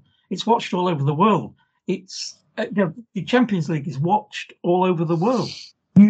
That's the exposure you're getting. And when you appear in that, regularly one of the most successful clubs in that, when you appeared in the Champions League for 10, 11 seasons running now, you've got that exposure. It's it's like a national TV channel compared to a local one, and that's why people pay us. And if you're relaunching a hotel, you want to advertise that fact, of course. So, was that the old Campeschi hotel? Sorry, Campeschi something. Was that the old Was it Campeschi? I can't remember the name now. It was Kempinski who used to operate it. Yeah, but it's now Mandarin. So it's a top Mandarin or a top hotel brand. You don't get Mandarin don't they're not competing with Travelodge or Premier Inn. Well, guys, that was the first part of what we're going to answer here. But we have another question flying in, and it says, ask Bernard what he thinks about Ferran Torres using Manchester City as a stepping stone to Barcelona. I think that Bernard's opinions might be emphatic. I'm just going to guess. At the end of the day, I just wanted to be in that boardroom or wherever Pep had a chat with Ferran when he first joined us, and I'm sure Ferran said to Pep, "Listen, Pep, I'm going to join you, mate. I like the project. I'll take David Silva's number off you. And, but I am going to go to Barcelona or Real Madrid or somewhere, mate. I'm only using you lot as a stepping stone." I think Pep said, that's fair enough. That's fair enough, mate. You could do that in a couple of years. That's no problem. I just think it's laughable that, obviously, at the moment, the stepping stone's the other way, mate, isn't it? Let's be honest about it. There's absolutely no way a stepping stone from City to Barcelona. It's Barcelona to City, if anything. And to be honest with you, there's no one there that we want, so we're not going to take anyone. But good luck to the lad. He'll do okay, I suppose. And he's got potential, of course. He has. He might come back and haunt us, might he? But there's nothing we can do about it. If he's not happy and he wants to go home, let him go home. But I'm sure he didn't put on his CV that it was just going to be a stepping stone to somewhere else. Right. Well, this is the thing that I really want to ask Ray this. Ray, how are Barcelona even a credible source of information on signings? I mean, they're completely bankrupt. Well, look, they've just got this I think they're just about to take out a €1.5 billion loan with Goldman Sachs. It's their loans with Goldman Sachs for about €2 billion. It's crazy. I think in actually financing a deal, so that's where the cash flow, so that sorts that out. The amortization, if you put the kid, if you're paying, let's say, €55 million, they put him on let's say, a 6-year contract. That's €9 million a year amortization. I don't know what his wages are. I don't think they're that high, actually. So his amortization wages might come in at something like 14 or 15 million maximum, maybe even less. So it's actually an annual figure. I don't think it's that. The issues and why there's lots of chatter about this, that they weren't able to register him, is because they still need to get rid of some books and play leave. So you're seeing the fact that Messi, who they could have, re-signed, didn't need to leave to keep him. So the wage cap in terms of their financial fair play in Spain, I think Colin's talked about this before. They don't look backwards, forwards. They don't in 2 or 3 years, so they look at how is it going to affect you right now, and so it's more immediate rather than historic. And Barcelona just couldn't register him, so that he had to leave. Griezmann had to leave, given away to go back to Athletic Madrid. You had the crazy situation where Barcelona were back on last summer, so they got Aguero free transfer. They wanted Wijnaldum on a free transfer, and they got outdone by PSG. PSG put a bit more money in salary, and when you hear what he was getting paid at PSG, it's less than 200,000 a week. And Barcelona couldn't compete with that, whatever it was, 150,000 a week. Barcelona couldn't compete, so he went there. They got Memphis Depay on a free. They got Eric Garcia on a free. It's all about free deals. And the rumours are the way they make this work is they get rid of a few people off the books. That's why Philip Coutinho's gone to Aston Villa.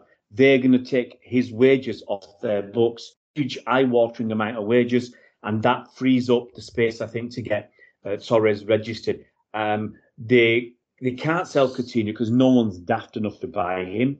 Actually, they don't want to sell Coutinho. And this is going to sound perverse, I think. I read that they don't really want to sell Coutinho because if they sell him now, they have to have a loss in their accounts, because if they sell him on, even if they give him away, they'll have a loss. He's worth about 30 or 40 million euros in their books because they paid a stupid amount of about 140 million to Liverpool all those years ago. So he's still got a net book value of 30 or 40 million quid, apparently. And if they sold him for free, or 10 million euros, they'd have a lot on their book. So they're happy. If that's all correct, it's just a crazy, perverse situation. So they're still trying to get rid of players. They're basically begging him to leave. He won't leave. He's in a whopping contract that no one else is going to match. I think there's a couple of other players they want to leave, and they will on the cheap. We've known of interest. I think there are players of interest. I think could we still be interested in someone like Frankie de Jong, who is rumoured to be one of the 5 or 6 players that will be allowed to leave on the cheap, because Barcelona really, what they need to do, sell players, give them away, get their contracts off their expensive contracts, and get cheaper players in who are going to cost them much less, like Eric Garcia and lots of other players who are going to come for half of the actual amount of money that they should be on. So I think Garcia, when he originally was going to go, they offered him a certain amount of money, and then when he actually went, he was on half the salary that he had apparently agreed 6 months earlier. So that's the way Barcelona are going to do it. They've got that clout. They've still got enough clout to be able to get away with that. If we tried that, I think players would tell us to do one. But Barcelona still have that. It's one of those things. You've got a few clubs in world football that will, you feel forevermore, have that ability to draw players in. And some players, given the choice between a struggling Barcelona and a really successful City, will still choose Barcelona. We've got to be honest about that. Oh, guys, we've got a doozy question for Colin Savage here. We'll try to deal with it. Colin, we all know Sid Lowe, right? He's a fantastic journalist reporting on things in Spain. But my questioner wonders whether, when you've lived in Spain as a young Englishman for so many years, you begin to cover what is not necessarily right. And they are basically asking when it comes to transfers with Barcelona and Real Madrid, how can you believe anything that Sid is saying right now? And that's for Colin.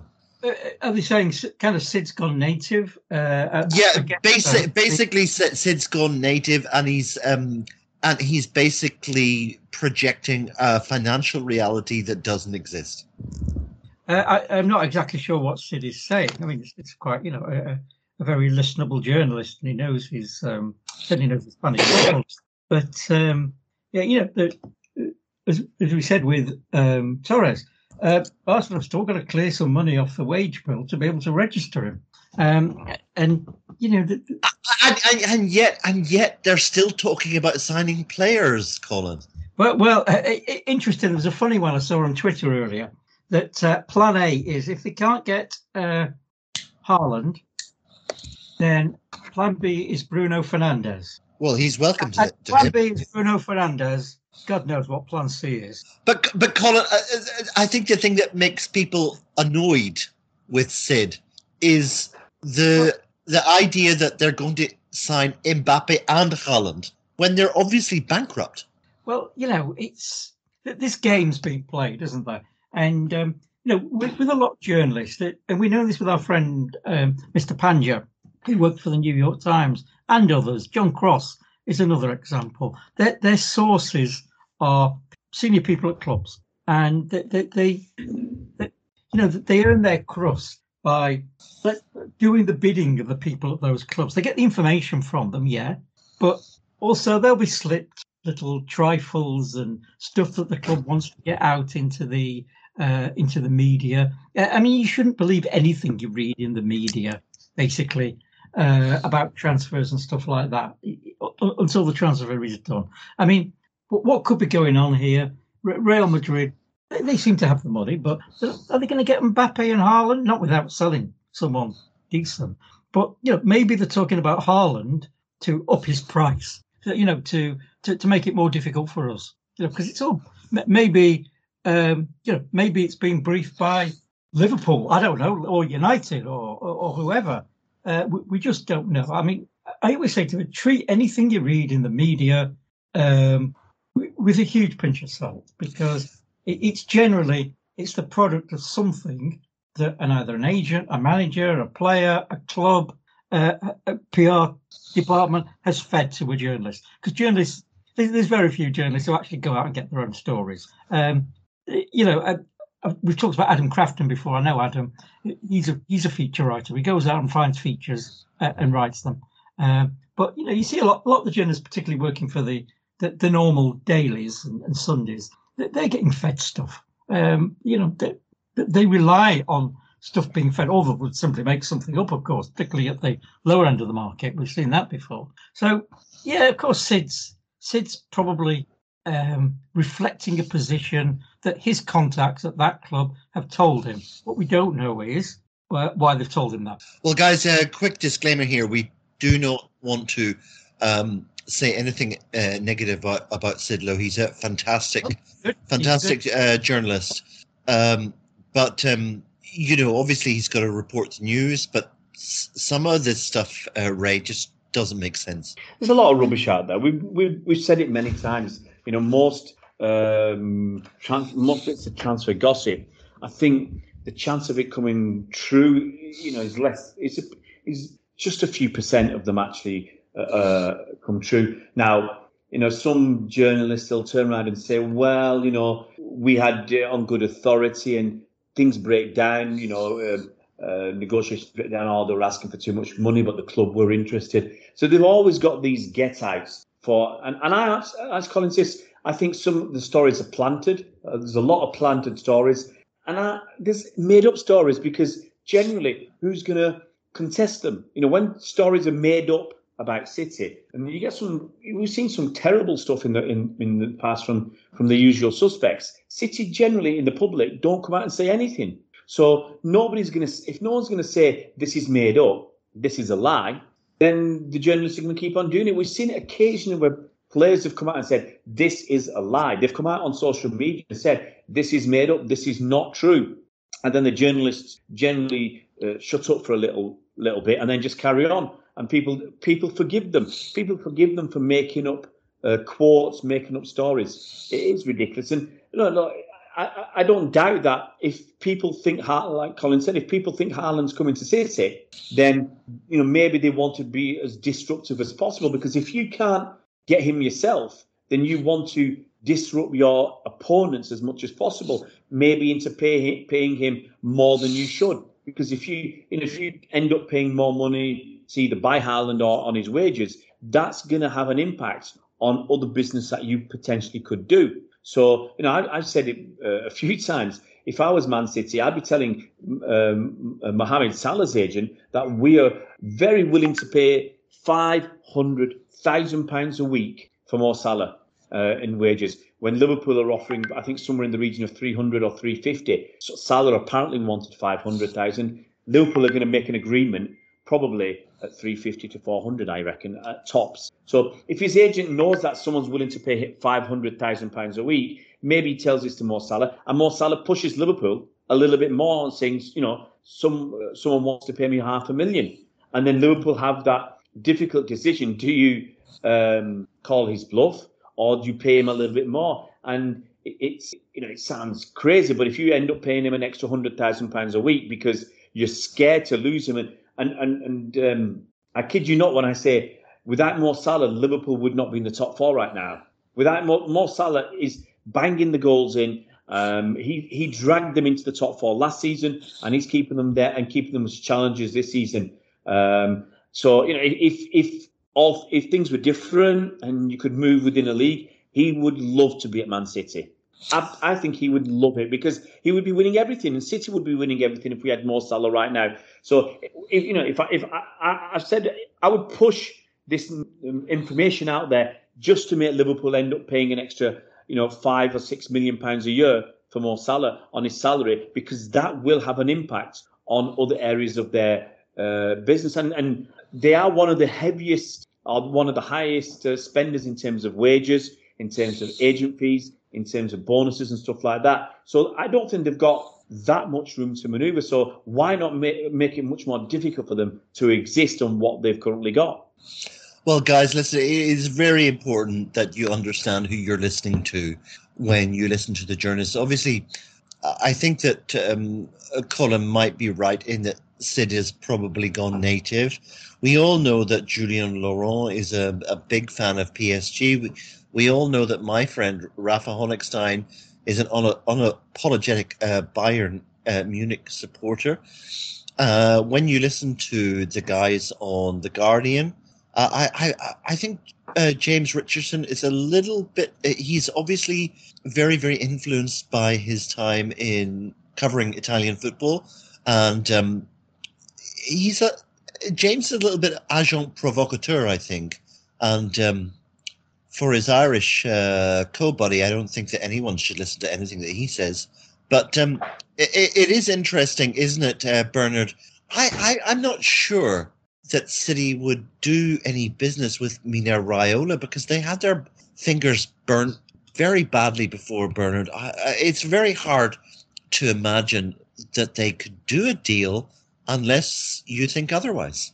I mean, let's face it, we've all, most of us have been involved in business and stuff like this. And you just, it's a different breed, isn't it, football? It's a different setup to what we consider business. It is a business, but obviously there's different circumstances. And obviously they're talking about people like Raiola. I mean, you wouldn't touch with a barge pole, let's face it. As businessmen, you wouldn't do it. But it's a different world, isn't it? But I think, like the guys there, I mean, I don't take any real notice of what's happening with these journalists. They've all pretty much got agendas for their own, what they support, etc. I'm not saying they get influenced by the clubs they support, but obviously they all want to do everyone down. So yeah, I wouldn't touch Raiola with a barge pole or anything to do with that.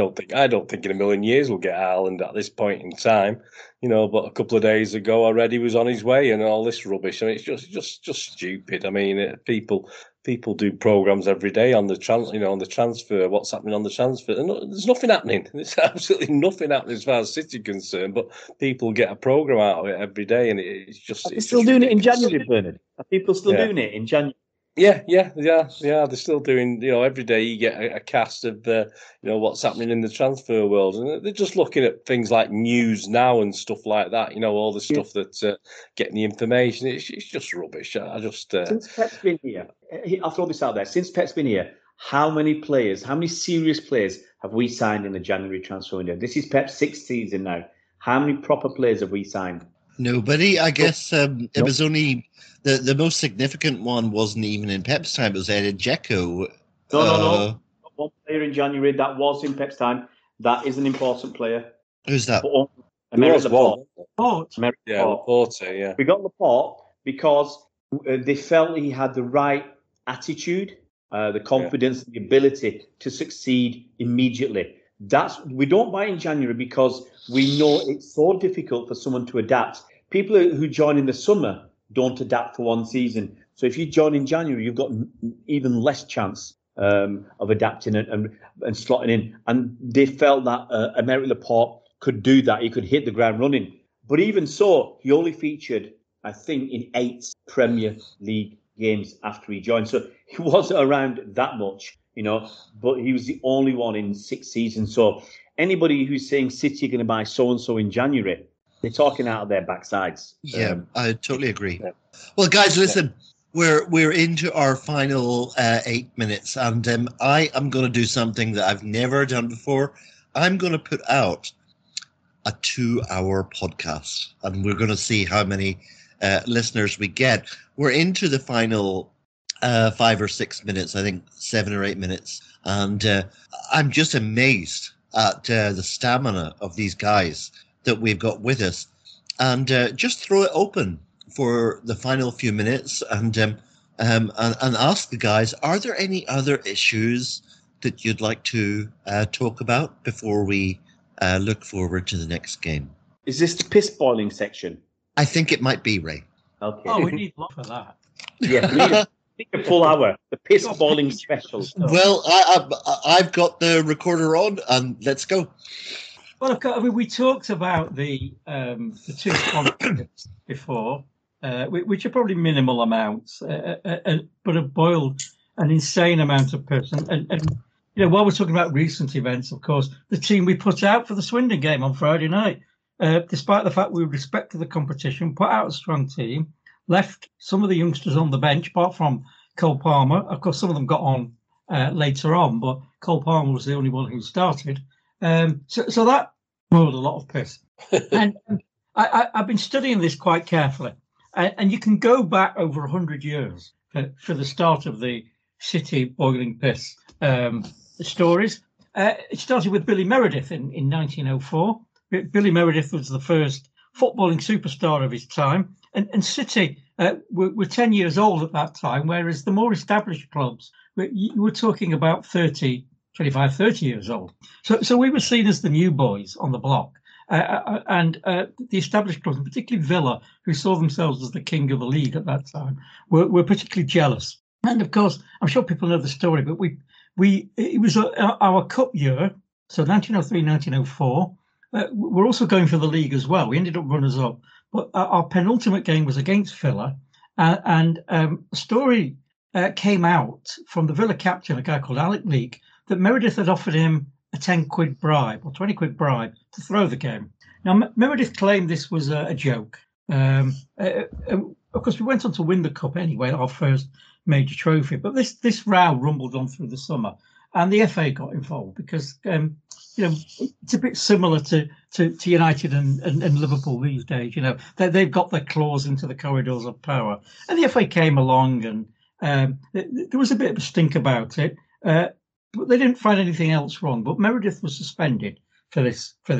Now City, of course, managed to make a crisis out of a drama, and the way they treated Meredith upset him, and he grassed us up to the FA over illegal payments to players, because of course there was a maximum wage at the time, something like 4 quid a week. So the FA came down on us like a ton of bricks. That was all the excuse they need, and the club in 1904. Despite being 10 years old, was nearly wiped out. Of course, we came back from that. And then the next kind of major piece of consternation that we caused was probably signing Bert Trautmann. Now, of course, it was post-war. Trautmann was a German former paratrooper, and this caused all sorts of issues, but amongst City fans as well as the general public, because the war was still, only a few years since the end of the war, it was still fresh in the memory. So we've got all that, and then that all died down, and we come to let's come to the 60s. And of course, the famous Mercer Allison team, and Malcolm Allison was not a man to hide his light under a bushel. Big Mal was a big, brash character, and he would regularly walk on the pitch before the game in front of the opposition supporters and tell them how many goals we were going to score. And he famously did this at Old Trafford, held up 3 fingers saying we're going to score 3 goals. Now, can you imagine someone like Klopp or whoever's managing United this week, or Pep, wandering on the field before a game in front of the Stretford end and holding up 3 fingers? I mean, they come down on him like a ton of bricks. Sorry, 2 fingers is enough in front of the Stretford end. Well, yeah. So, we've got a history of being somewhat controversial, I think, and this carried on. I mean, we'll skip over some of it, but we'll come to the.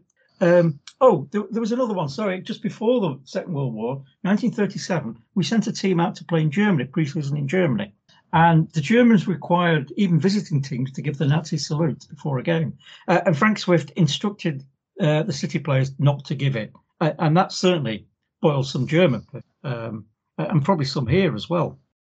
Now, of course, we get to so we're talking about Big Mal and Joe Mercer, and of course, the player who probably boiled more piss than any was Franny Lee, who we've just done the series of podcasts about, and of course, he was famous for winning penalties or scoring penalties. So Lee always used to,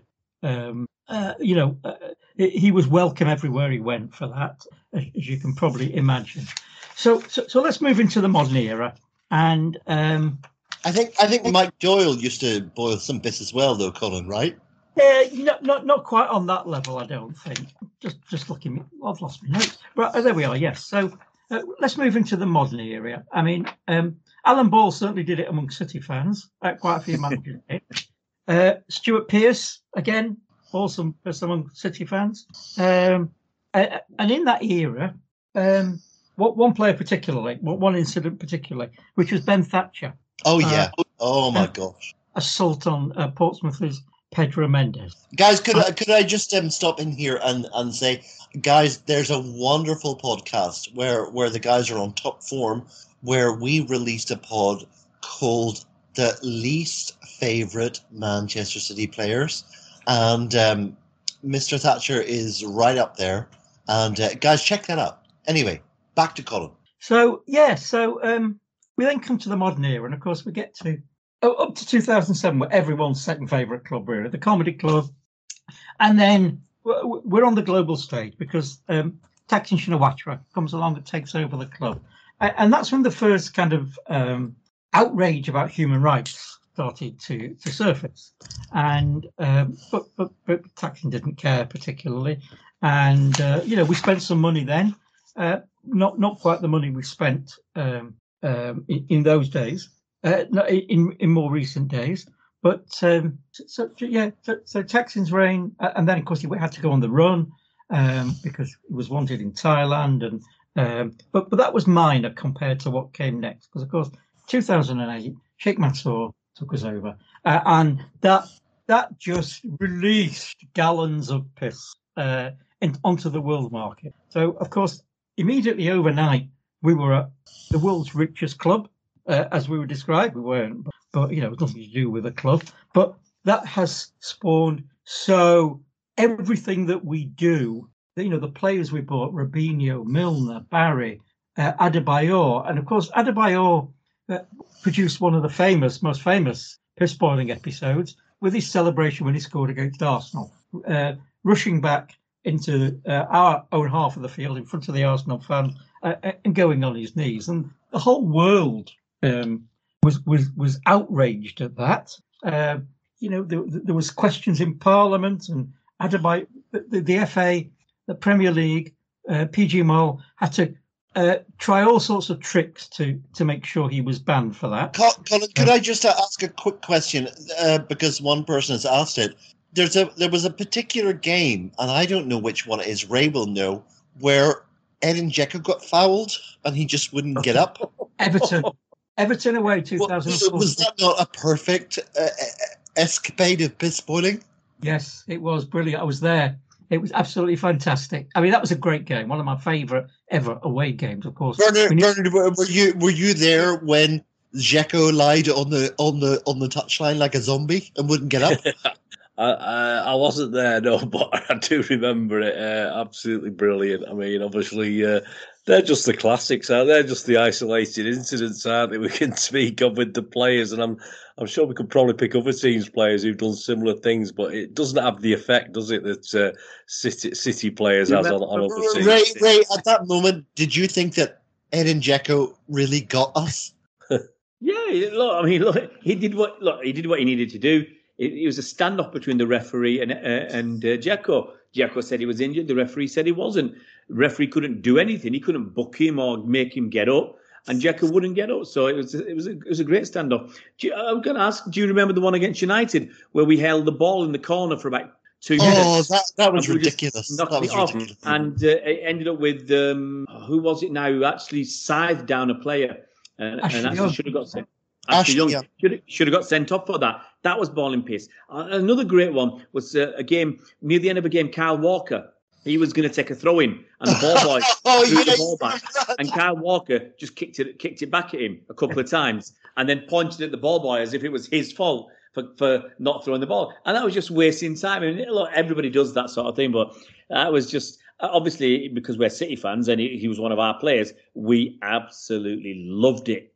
All right, okay, Colin, please continue. Sorry. So, let's. The next big one, I think, was Welcome to Manchester when we signed. Oh my gosh, that's crazy! And this was absolutely brilliant. I mean, this was probably the classic, wasn't it?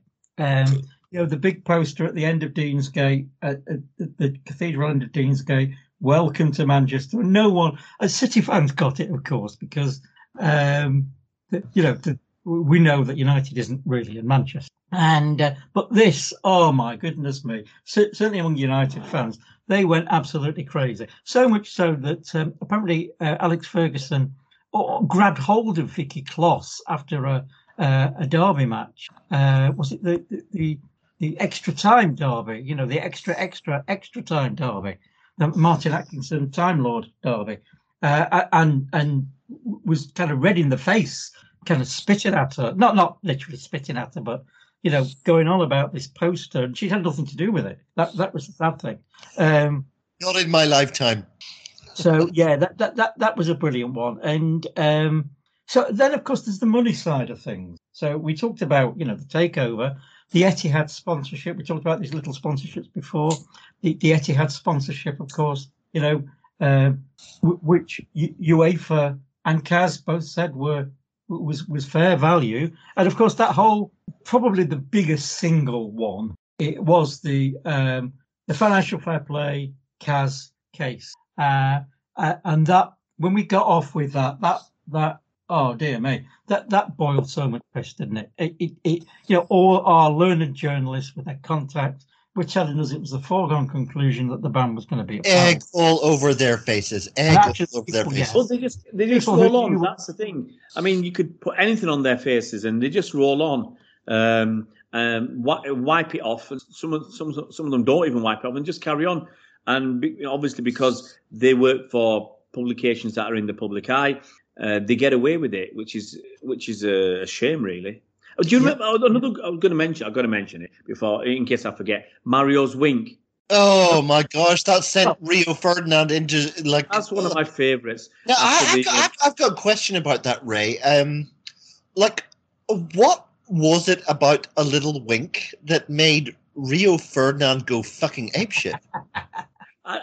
Look, they'd just lost a semi-final to City. Rio Ferdinand had been at United for several years. He was, he wasn't United through and through, but he was very much Mr. Man United. He's seen something like that 100 times before. Why did he go? No, Mario has that ability to wind people up with the smallest things. He used to wind City fans up. Remember him scoring a goal with his shoulder, or that back heel which got in a friendly in the States, which got him subbed off. And got a toss off, yeah. So he yeah. So he used to do all sorts. So sometimes he annoyed City fans as well. So these little gestures, sometimes the smallest of gestures, has such meaning. And I just love the reaction from Rio Ferdinand. It is one of for me anyway, the best moments of the last. And also, guys, you knew that if they were going to get into a physical altercation, that Mario would have emptied Rio Ferdinand. You knew that. I tell you what Mario would have done. He'd have straightened his teeth. But guys, there's one question here that I really have to ask to Bernard, because Bernard is the man on the ground, as we say. Bernard, do you remember waking up one day and seeing that massive poster on Deansgate, "Welcome to Manchester"? Well, it's just classic, isn't it? I mean, it's in the same way. The other thing that you've not mentioned, obviously involving a certain Argentinian, was the sign "R.I.P. Fergie." I mean, you remember that at the parade? I mean, for me, that was quality black comedy at its best. I didn't find anything offensive at all, because it didn't mean what it was supposed to mean. It was purely satirical in the fact of what Ferguson had said, not in his lifetime, and it was very, very clever. And yet, all the piss that was boiled over that was incredible. And it was similar to that big, massive poster. It's just, at the end of the day, if it's them that had done it, it would be fantastic. But it's not. So it's City. So we can't have this. It shouldn't be allowed. But that thing United have tried to replicate, haven't they? But obviously it doesn't work. It doesn't work the second, third, fourth time, guys. I mean, you've got to learn. It's only ever works the first time. So that's. I never understood it, because they did it for Ronaldo. Was it for Ronaldo they did "Welcome to Manchester"? Yeah, and not understanding the whole point of the original.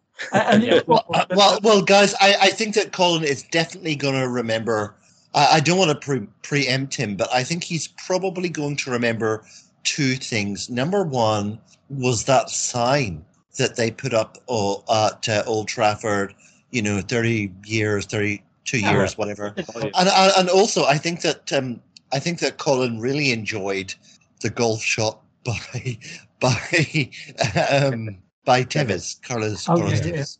I mean, that whole thing. I was going to come back to the managers. I mean, we get to Mark Hughes and his sacking and all the press furore about how we'd betrayed him and how Mancini had been sat in the false stories that we sued over, that Mancini was sat in the stands. Poor old Mark Hughes. Then, of course, when Mancini was sacked, we got a whole load of abuse from the press over that. And then Pellegrini was brilliant, but the media hated him because he never gave them anything. Never gave them any memorable quote. Masterclass of interviewing. The straightest. He made Jeff Boycott look adventurous. The cricket attitude, his attitude to the media, total straight bat.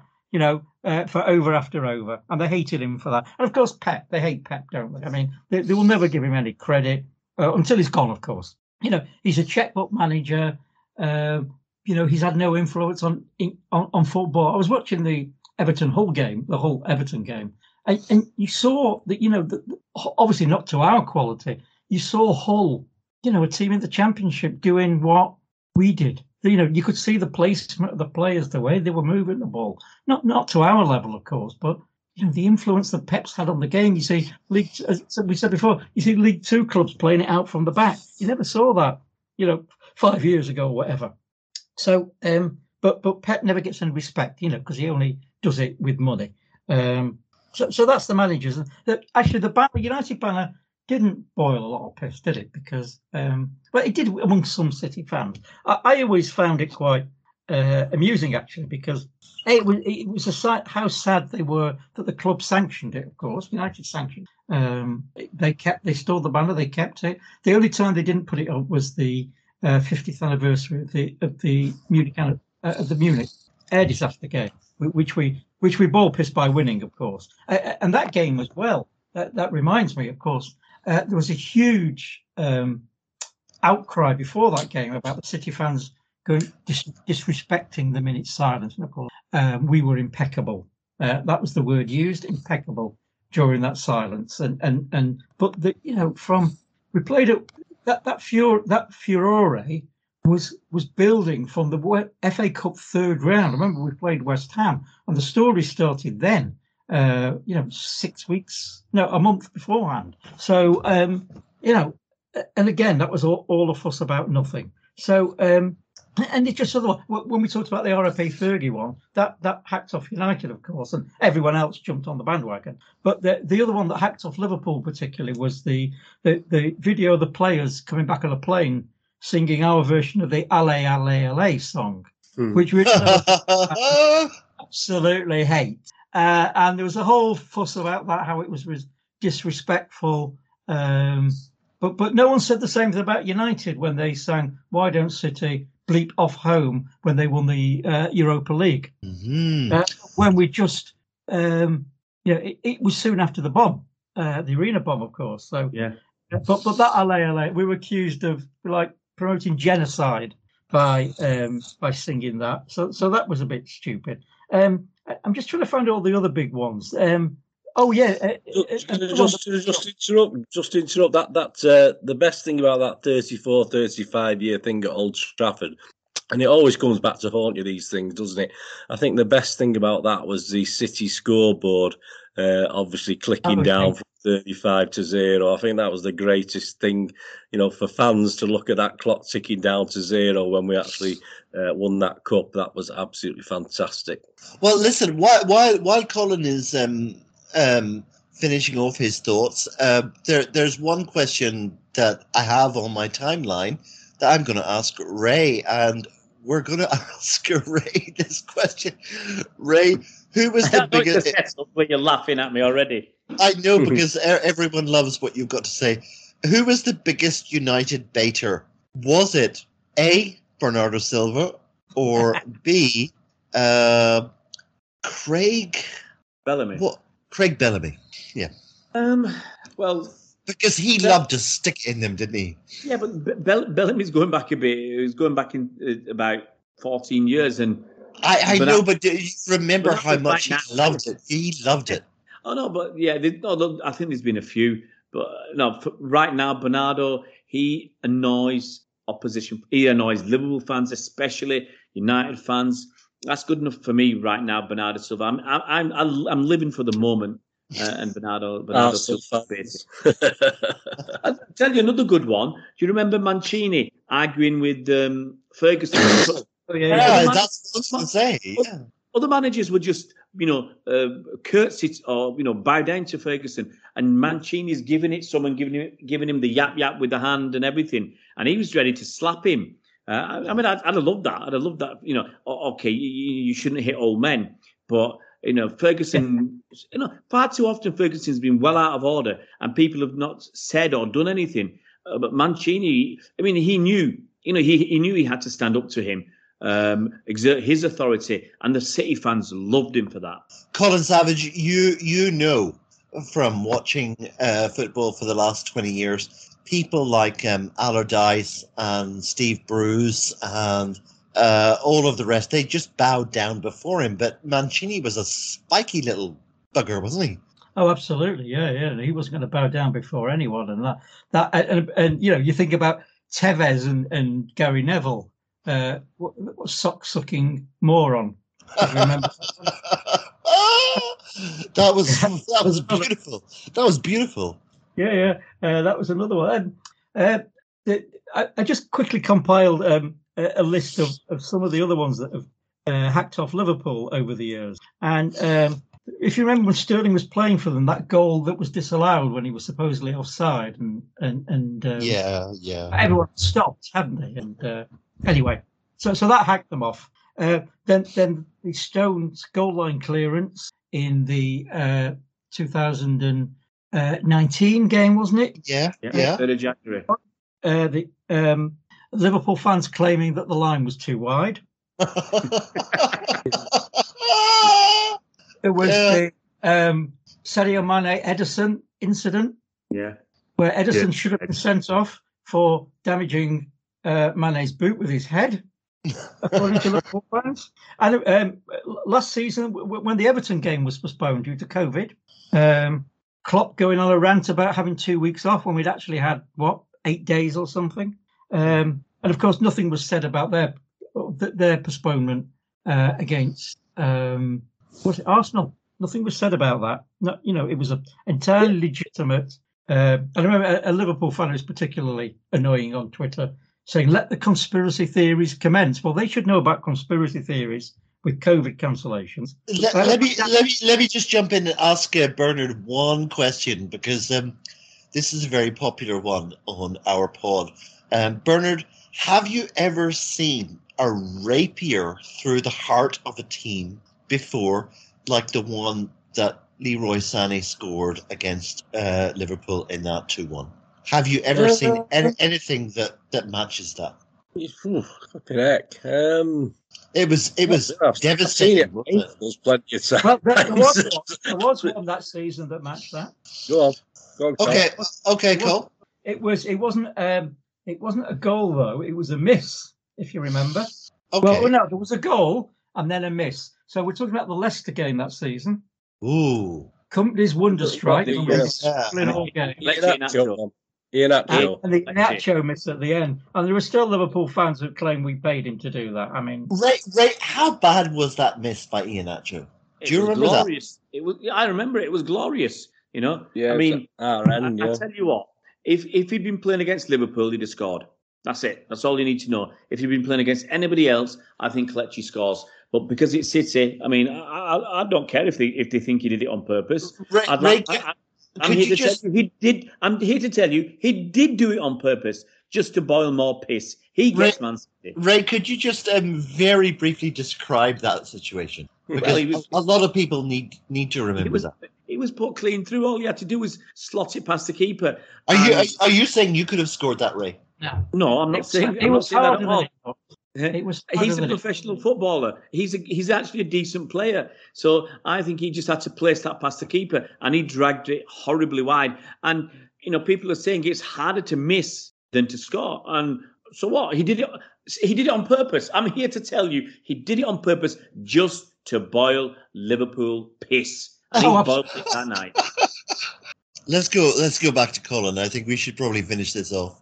I've got before we finish. But Ray, you have one more. I'm just gonna ask you a question. It's something I had a few things written down. I've not even got to Alan Davis's racist rant. But anyway, that's not for today. I'm just gonna give you a quiz question. Some of it's easy, but how long since these clubs last won the league title? So it'll start off easy. Liverpool. 1989. No. 2020. Yeah, 2 years. 2 years. Chelsea. Oh, that must be the Mourinho years, right? 2007. No. I mean, you're doing Antonio Conte a disservice. 2003. No, it's 15 or 17. Leicester won it. They won it after 5 years. Bernard's got it 5 years. Conte got 93 points 5 years ago. Manchester United. Yeah, I can't remember. Season after us. 2010. 2013. 13, 9 years. It's going to be 9 years because they're not winning it this year. So that's 9 years. Arsenal. Oh my gosh, was that the 1950s? Early 2000s, wasn't it? 2019. No. 19 years. 18 years, 2004. Because they're not winning it this year. Tottenham Hotspur. That's going to be the 60s. I'm going to need a calculator for this one. You need 71. Come on, Colin. That's going to be the late 1960s, right? 4 years, isn't it? 61. 61 years. They won it in 1961. Tottenham won it twice. It was in 1951 and 61. 61 years since Spurs last won the league, and their fans walk around as if they're Billy Big Bollocks. But here's the thing. Here's the thing. It's a very interesting thing. Spurs have borrowed and spent over £1 billion. £1 billion to build their new stadium.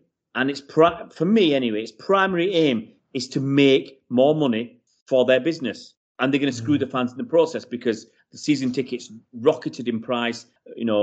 Food and drink there is amazingly expensive. They're going to, a couple of years ago, they said they're going to make £850,000 at the restaurants on a match day. 850 grand. Okay, so they're screwing their fans, and in that same time, and instead, Sheikh Mansour has bought Man City, spent that sort of money, £1 billion in players, and we've won a stack of trophies. And look at the difference. That's the difference between clubs. Spurs are building a stadium, or built a stadium to make money for the business, not to win trophies. It's to make money for the business, and they're making that money off the back of the fans. And City are still charging, I think the cheapest season card at City is still £299. We spend similar sort of money to win all these trophies by reinvesting in the squad. And that's the big difference between City and all other clubs. We're not taking money out to make a profit or to pay dividends. United have made massive losses the last 2 seasons, 55 million a couple of seasons back, 92 million pounds loss in the last set of accounts. And they've just paid the directors, or they just paid out 11 million pounds in dividends. And then they've got loans and interest and all that to pay as well. So it's crazy. These clubs are taking money out of the game. They're taking money out, sending it off overseas, whereas our owners are putting money into the game, leaving it in the club and letting the club be the best sporting club it can be without much of a concern about making a profit. And I think that's the difference. And other fans, they either can't understand that or don't want to understand that because it goes against their opportunity to have a pop at City. Bottom line is we have a wonderfully managed and run club. You can see that with all the sponsorship deals we're getting. We aren't too onerous on our fans with our ticket prices and stuff like that. And we reinvest in the squad. If other clubs did the same as City, maybe they'd be winning stuff like City, especially a club that can spend £1 billion on its stadium like Spurs. Well, guys, we're coming to the end now, but I think there's one question that intrigues me. I didn't want to ask it because I think we're kind of running out of time, but I think we're going to ask it to Bernard. And I think this is a very interesting question, Bernard. What do you think would have happened to Man City if they had continued with Sven Goran Eriksson? That's an interesting question. What, with the same owners, or just? I'm guessing with the same owners, but I'm guessing under him as a manager because he was a good manager. Well, what happened? What happened to Sven Goran Eriksson when he left City? That's what we can ask, really. I mean, well, he's basically been like me, Bernard. He's been traveling the world. You know? No, he was a good bloke. We'll have to have the Sven Goran his years anyway. I can't even say his name now. It's getting very late. I can't even say it. That sounds like a podcast. The Sven Goran Eriksson years. Definitely, Sven, mate, definitely. Mike, I've got to ask. So Sven is a ladies' man just like you. Oh, yeah.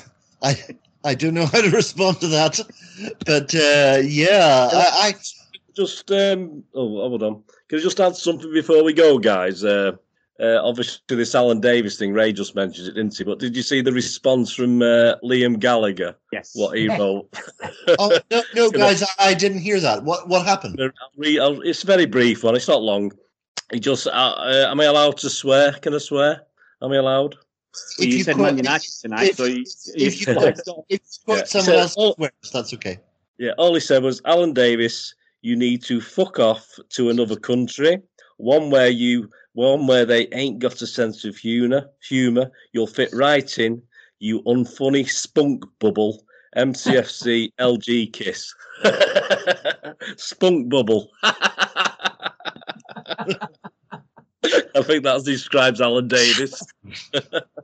Well, he's got away with words, and I actually, before I started this pod up 4 years ago, I actually emailed him and I asked him if I could use his music, because we know the music for this pod, and asked him for his permission. And I think he replied in the affirmative with a 2-word answer. That means yes. That means yes in Manchester. Yeah, so yes. guys, he hasn't sued me since, so I guess we're okay with it. But guys, really, I think we're probably going to have to finish it here because we could talk all night, guys. But I'm going to honor my commitment, and I am going to put out a 2-hour pod with all of us guys talking about these things, and we'll see what response we get. If you don't like it, you think it's too long, you want me to split it in two, certainly happy to do that. But listen, guys, it's been such a joy and so therapeutic with these wonderful, wonderful Man City supporters with me. And I'm just thinking of the name. If you split it into two pods, the okay, right. second one has to be SpunkBubble. Come on, Mike, you've got to do it. You've got to. I will. I'll definitely do SpunkBubble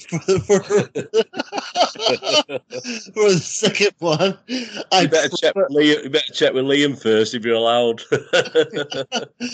I will. I'll try to come up with something creative for the first one, but I promise you, Ray, that will be the title of the second one. I'm sorry. If you can't get 1,000 listens just for that title, something's wrong with Twitter. Oh my gosh, guys, you're giving me a heart attack here. And you've got to tag Liam in. You got to tag him in. See, I will. My gosh, I will. Beg him to retweet it.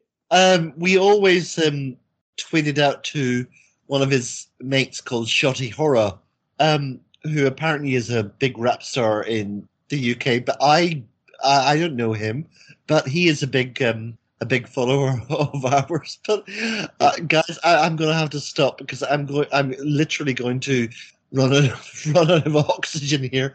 Okay. Well, listen, guys, I really hope you enjoyed it. In fact, I know you'll enjoy it. All of our dedicated followers. There's 5,000 of you, and we really, really appreciate it. And thank you so much. And let's just finish off by telling you've been listening to number one, Bernard. Bernard, thank you so much. Well, from all spunk bubbles up here in Manchester, I'd like to say good night to everyone. Stop it. Oh, please stop it. Okay. And Colin Savage. Colin, thank you so much. I'm not sure I'm going to beat that, but I'll just be sensible and say, it's been a great laugh. I've not even finished my piss boiling list, but I think I've done enough to be going on with. I know, guys. Did you realize we cut him off? He could have gone on for another hour. He spunk bubble. Stop. Okay, Ray, thank you so much. Hey, Mr. Wank Spangle to you. Just get it right.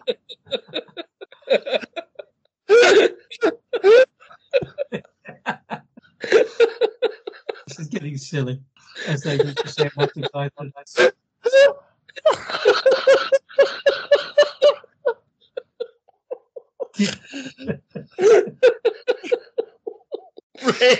Ray, thank you so much.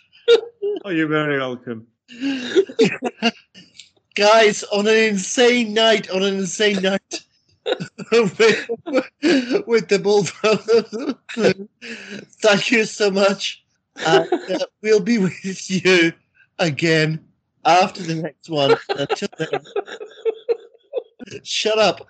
Okay, have one on us. And up the blues. Oh.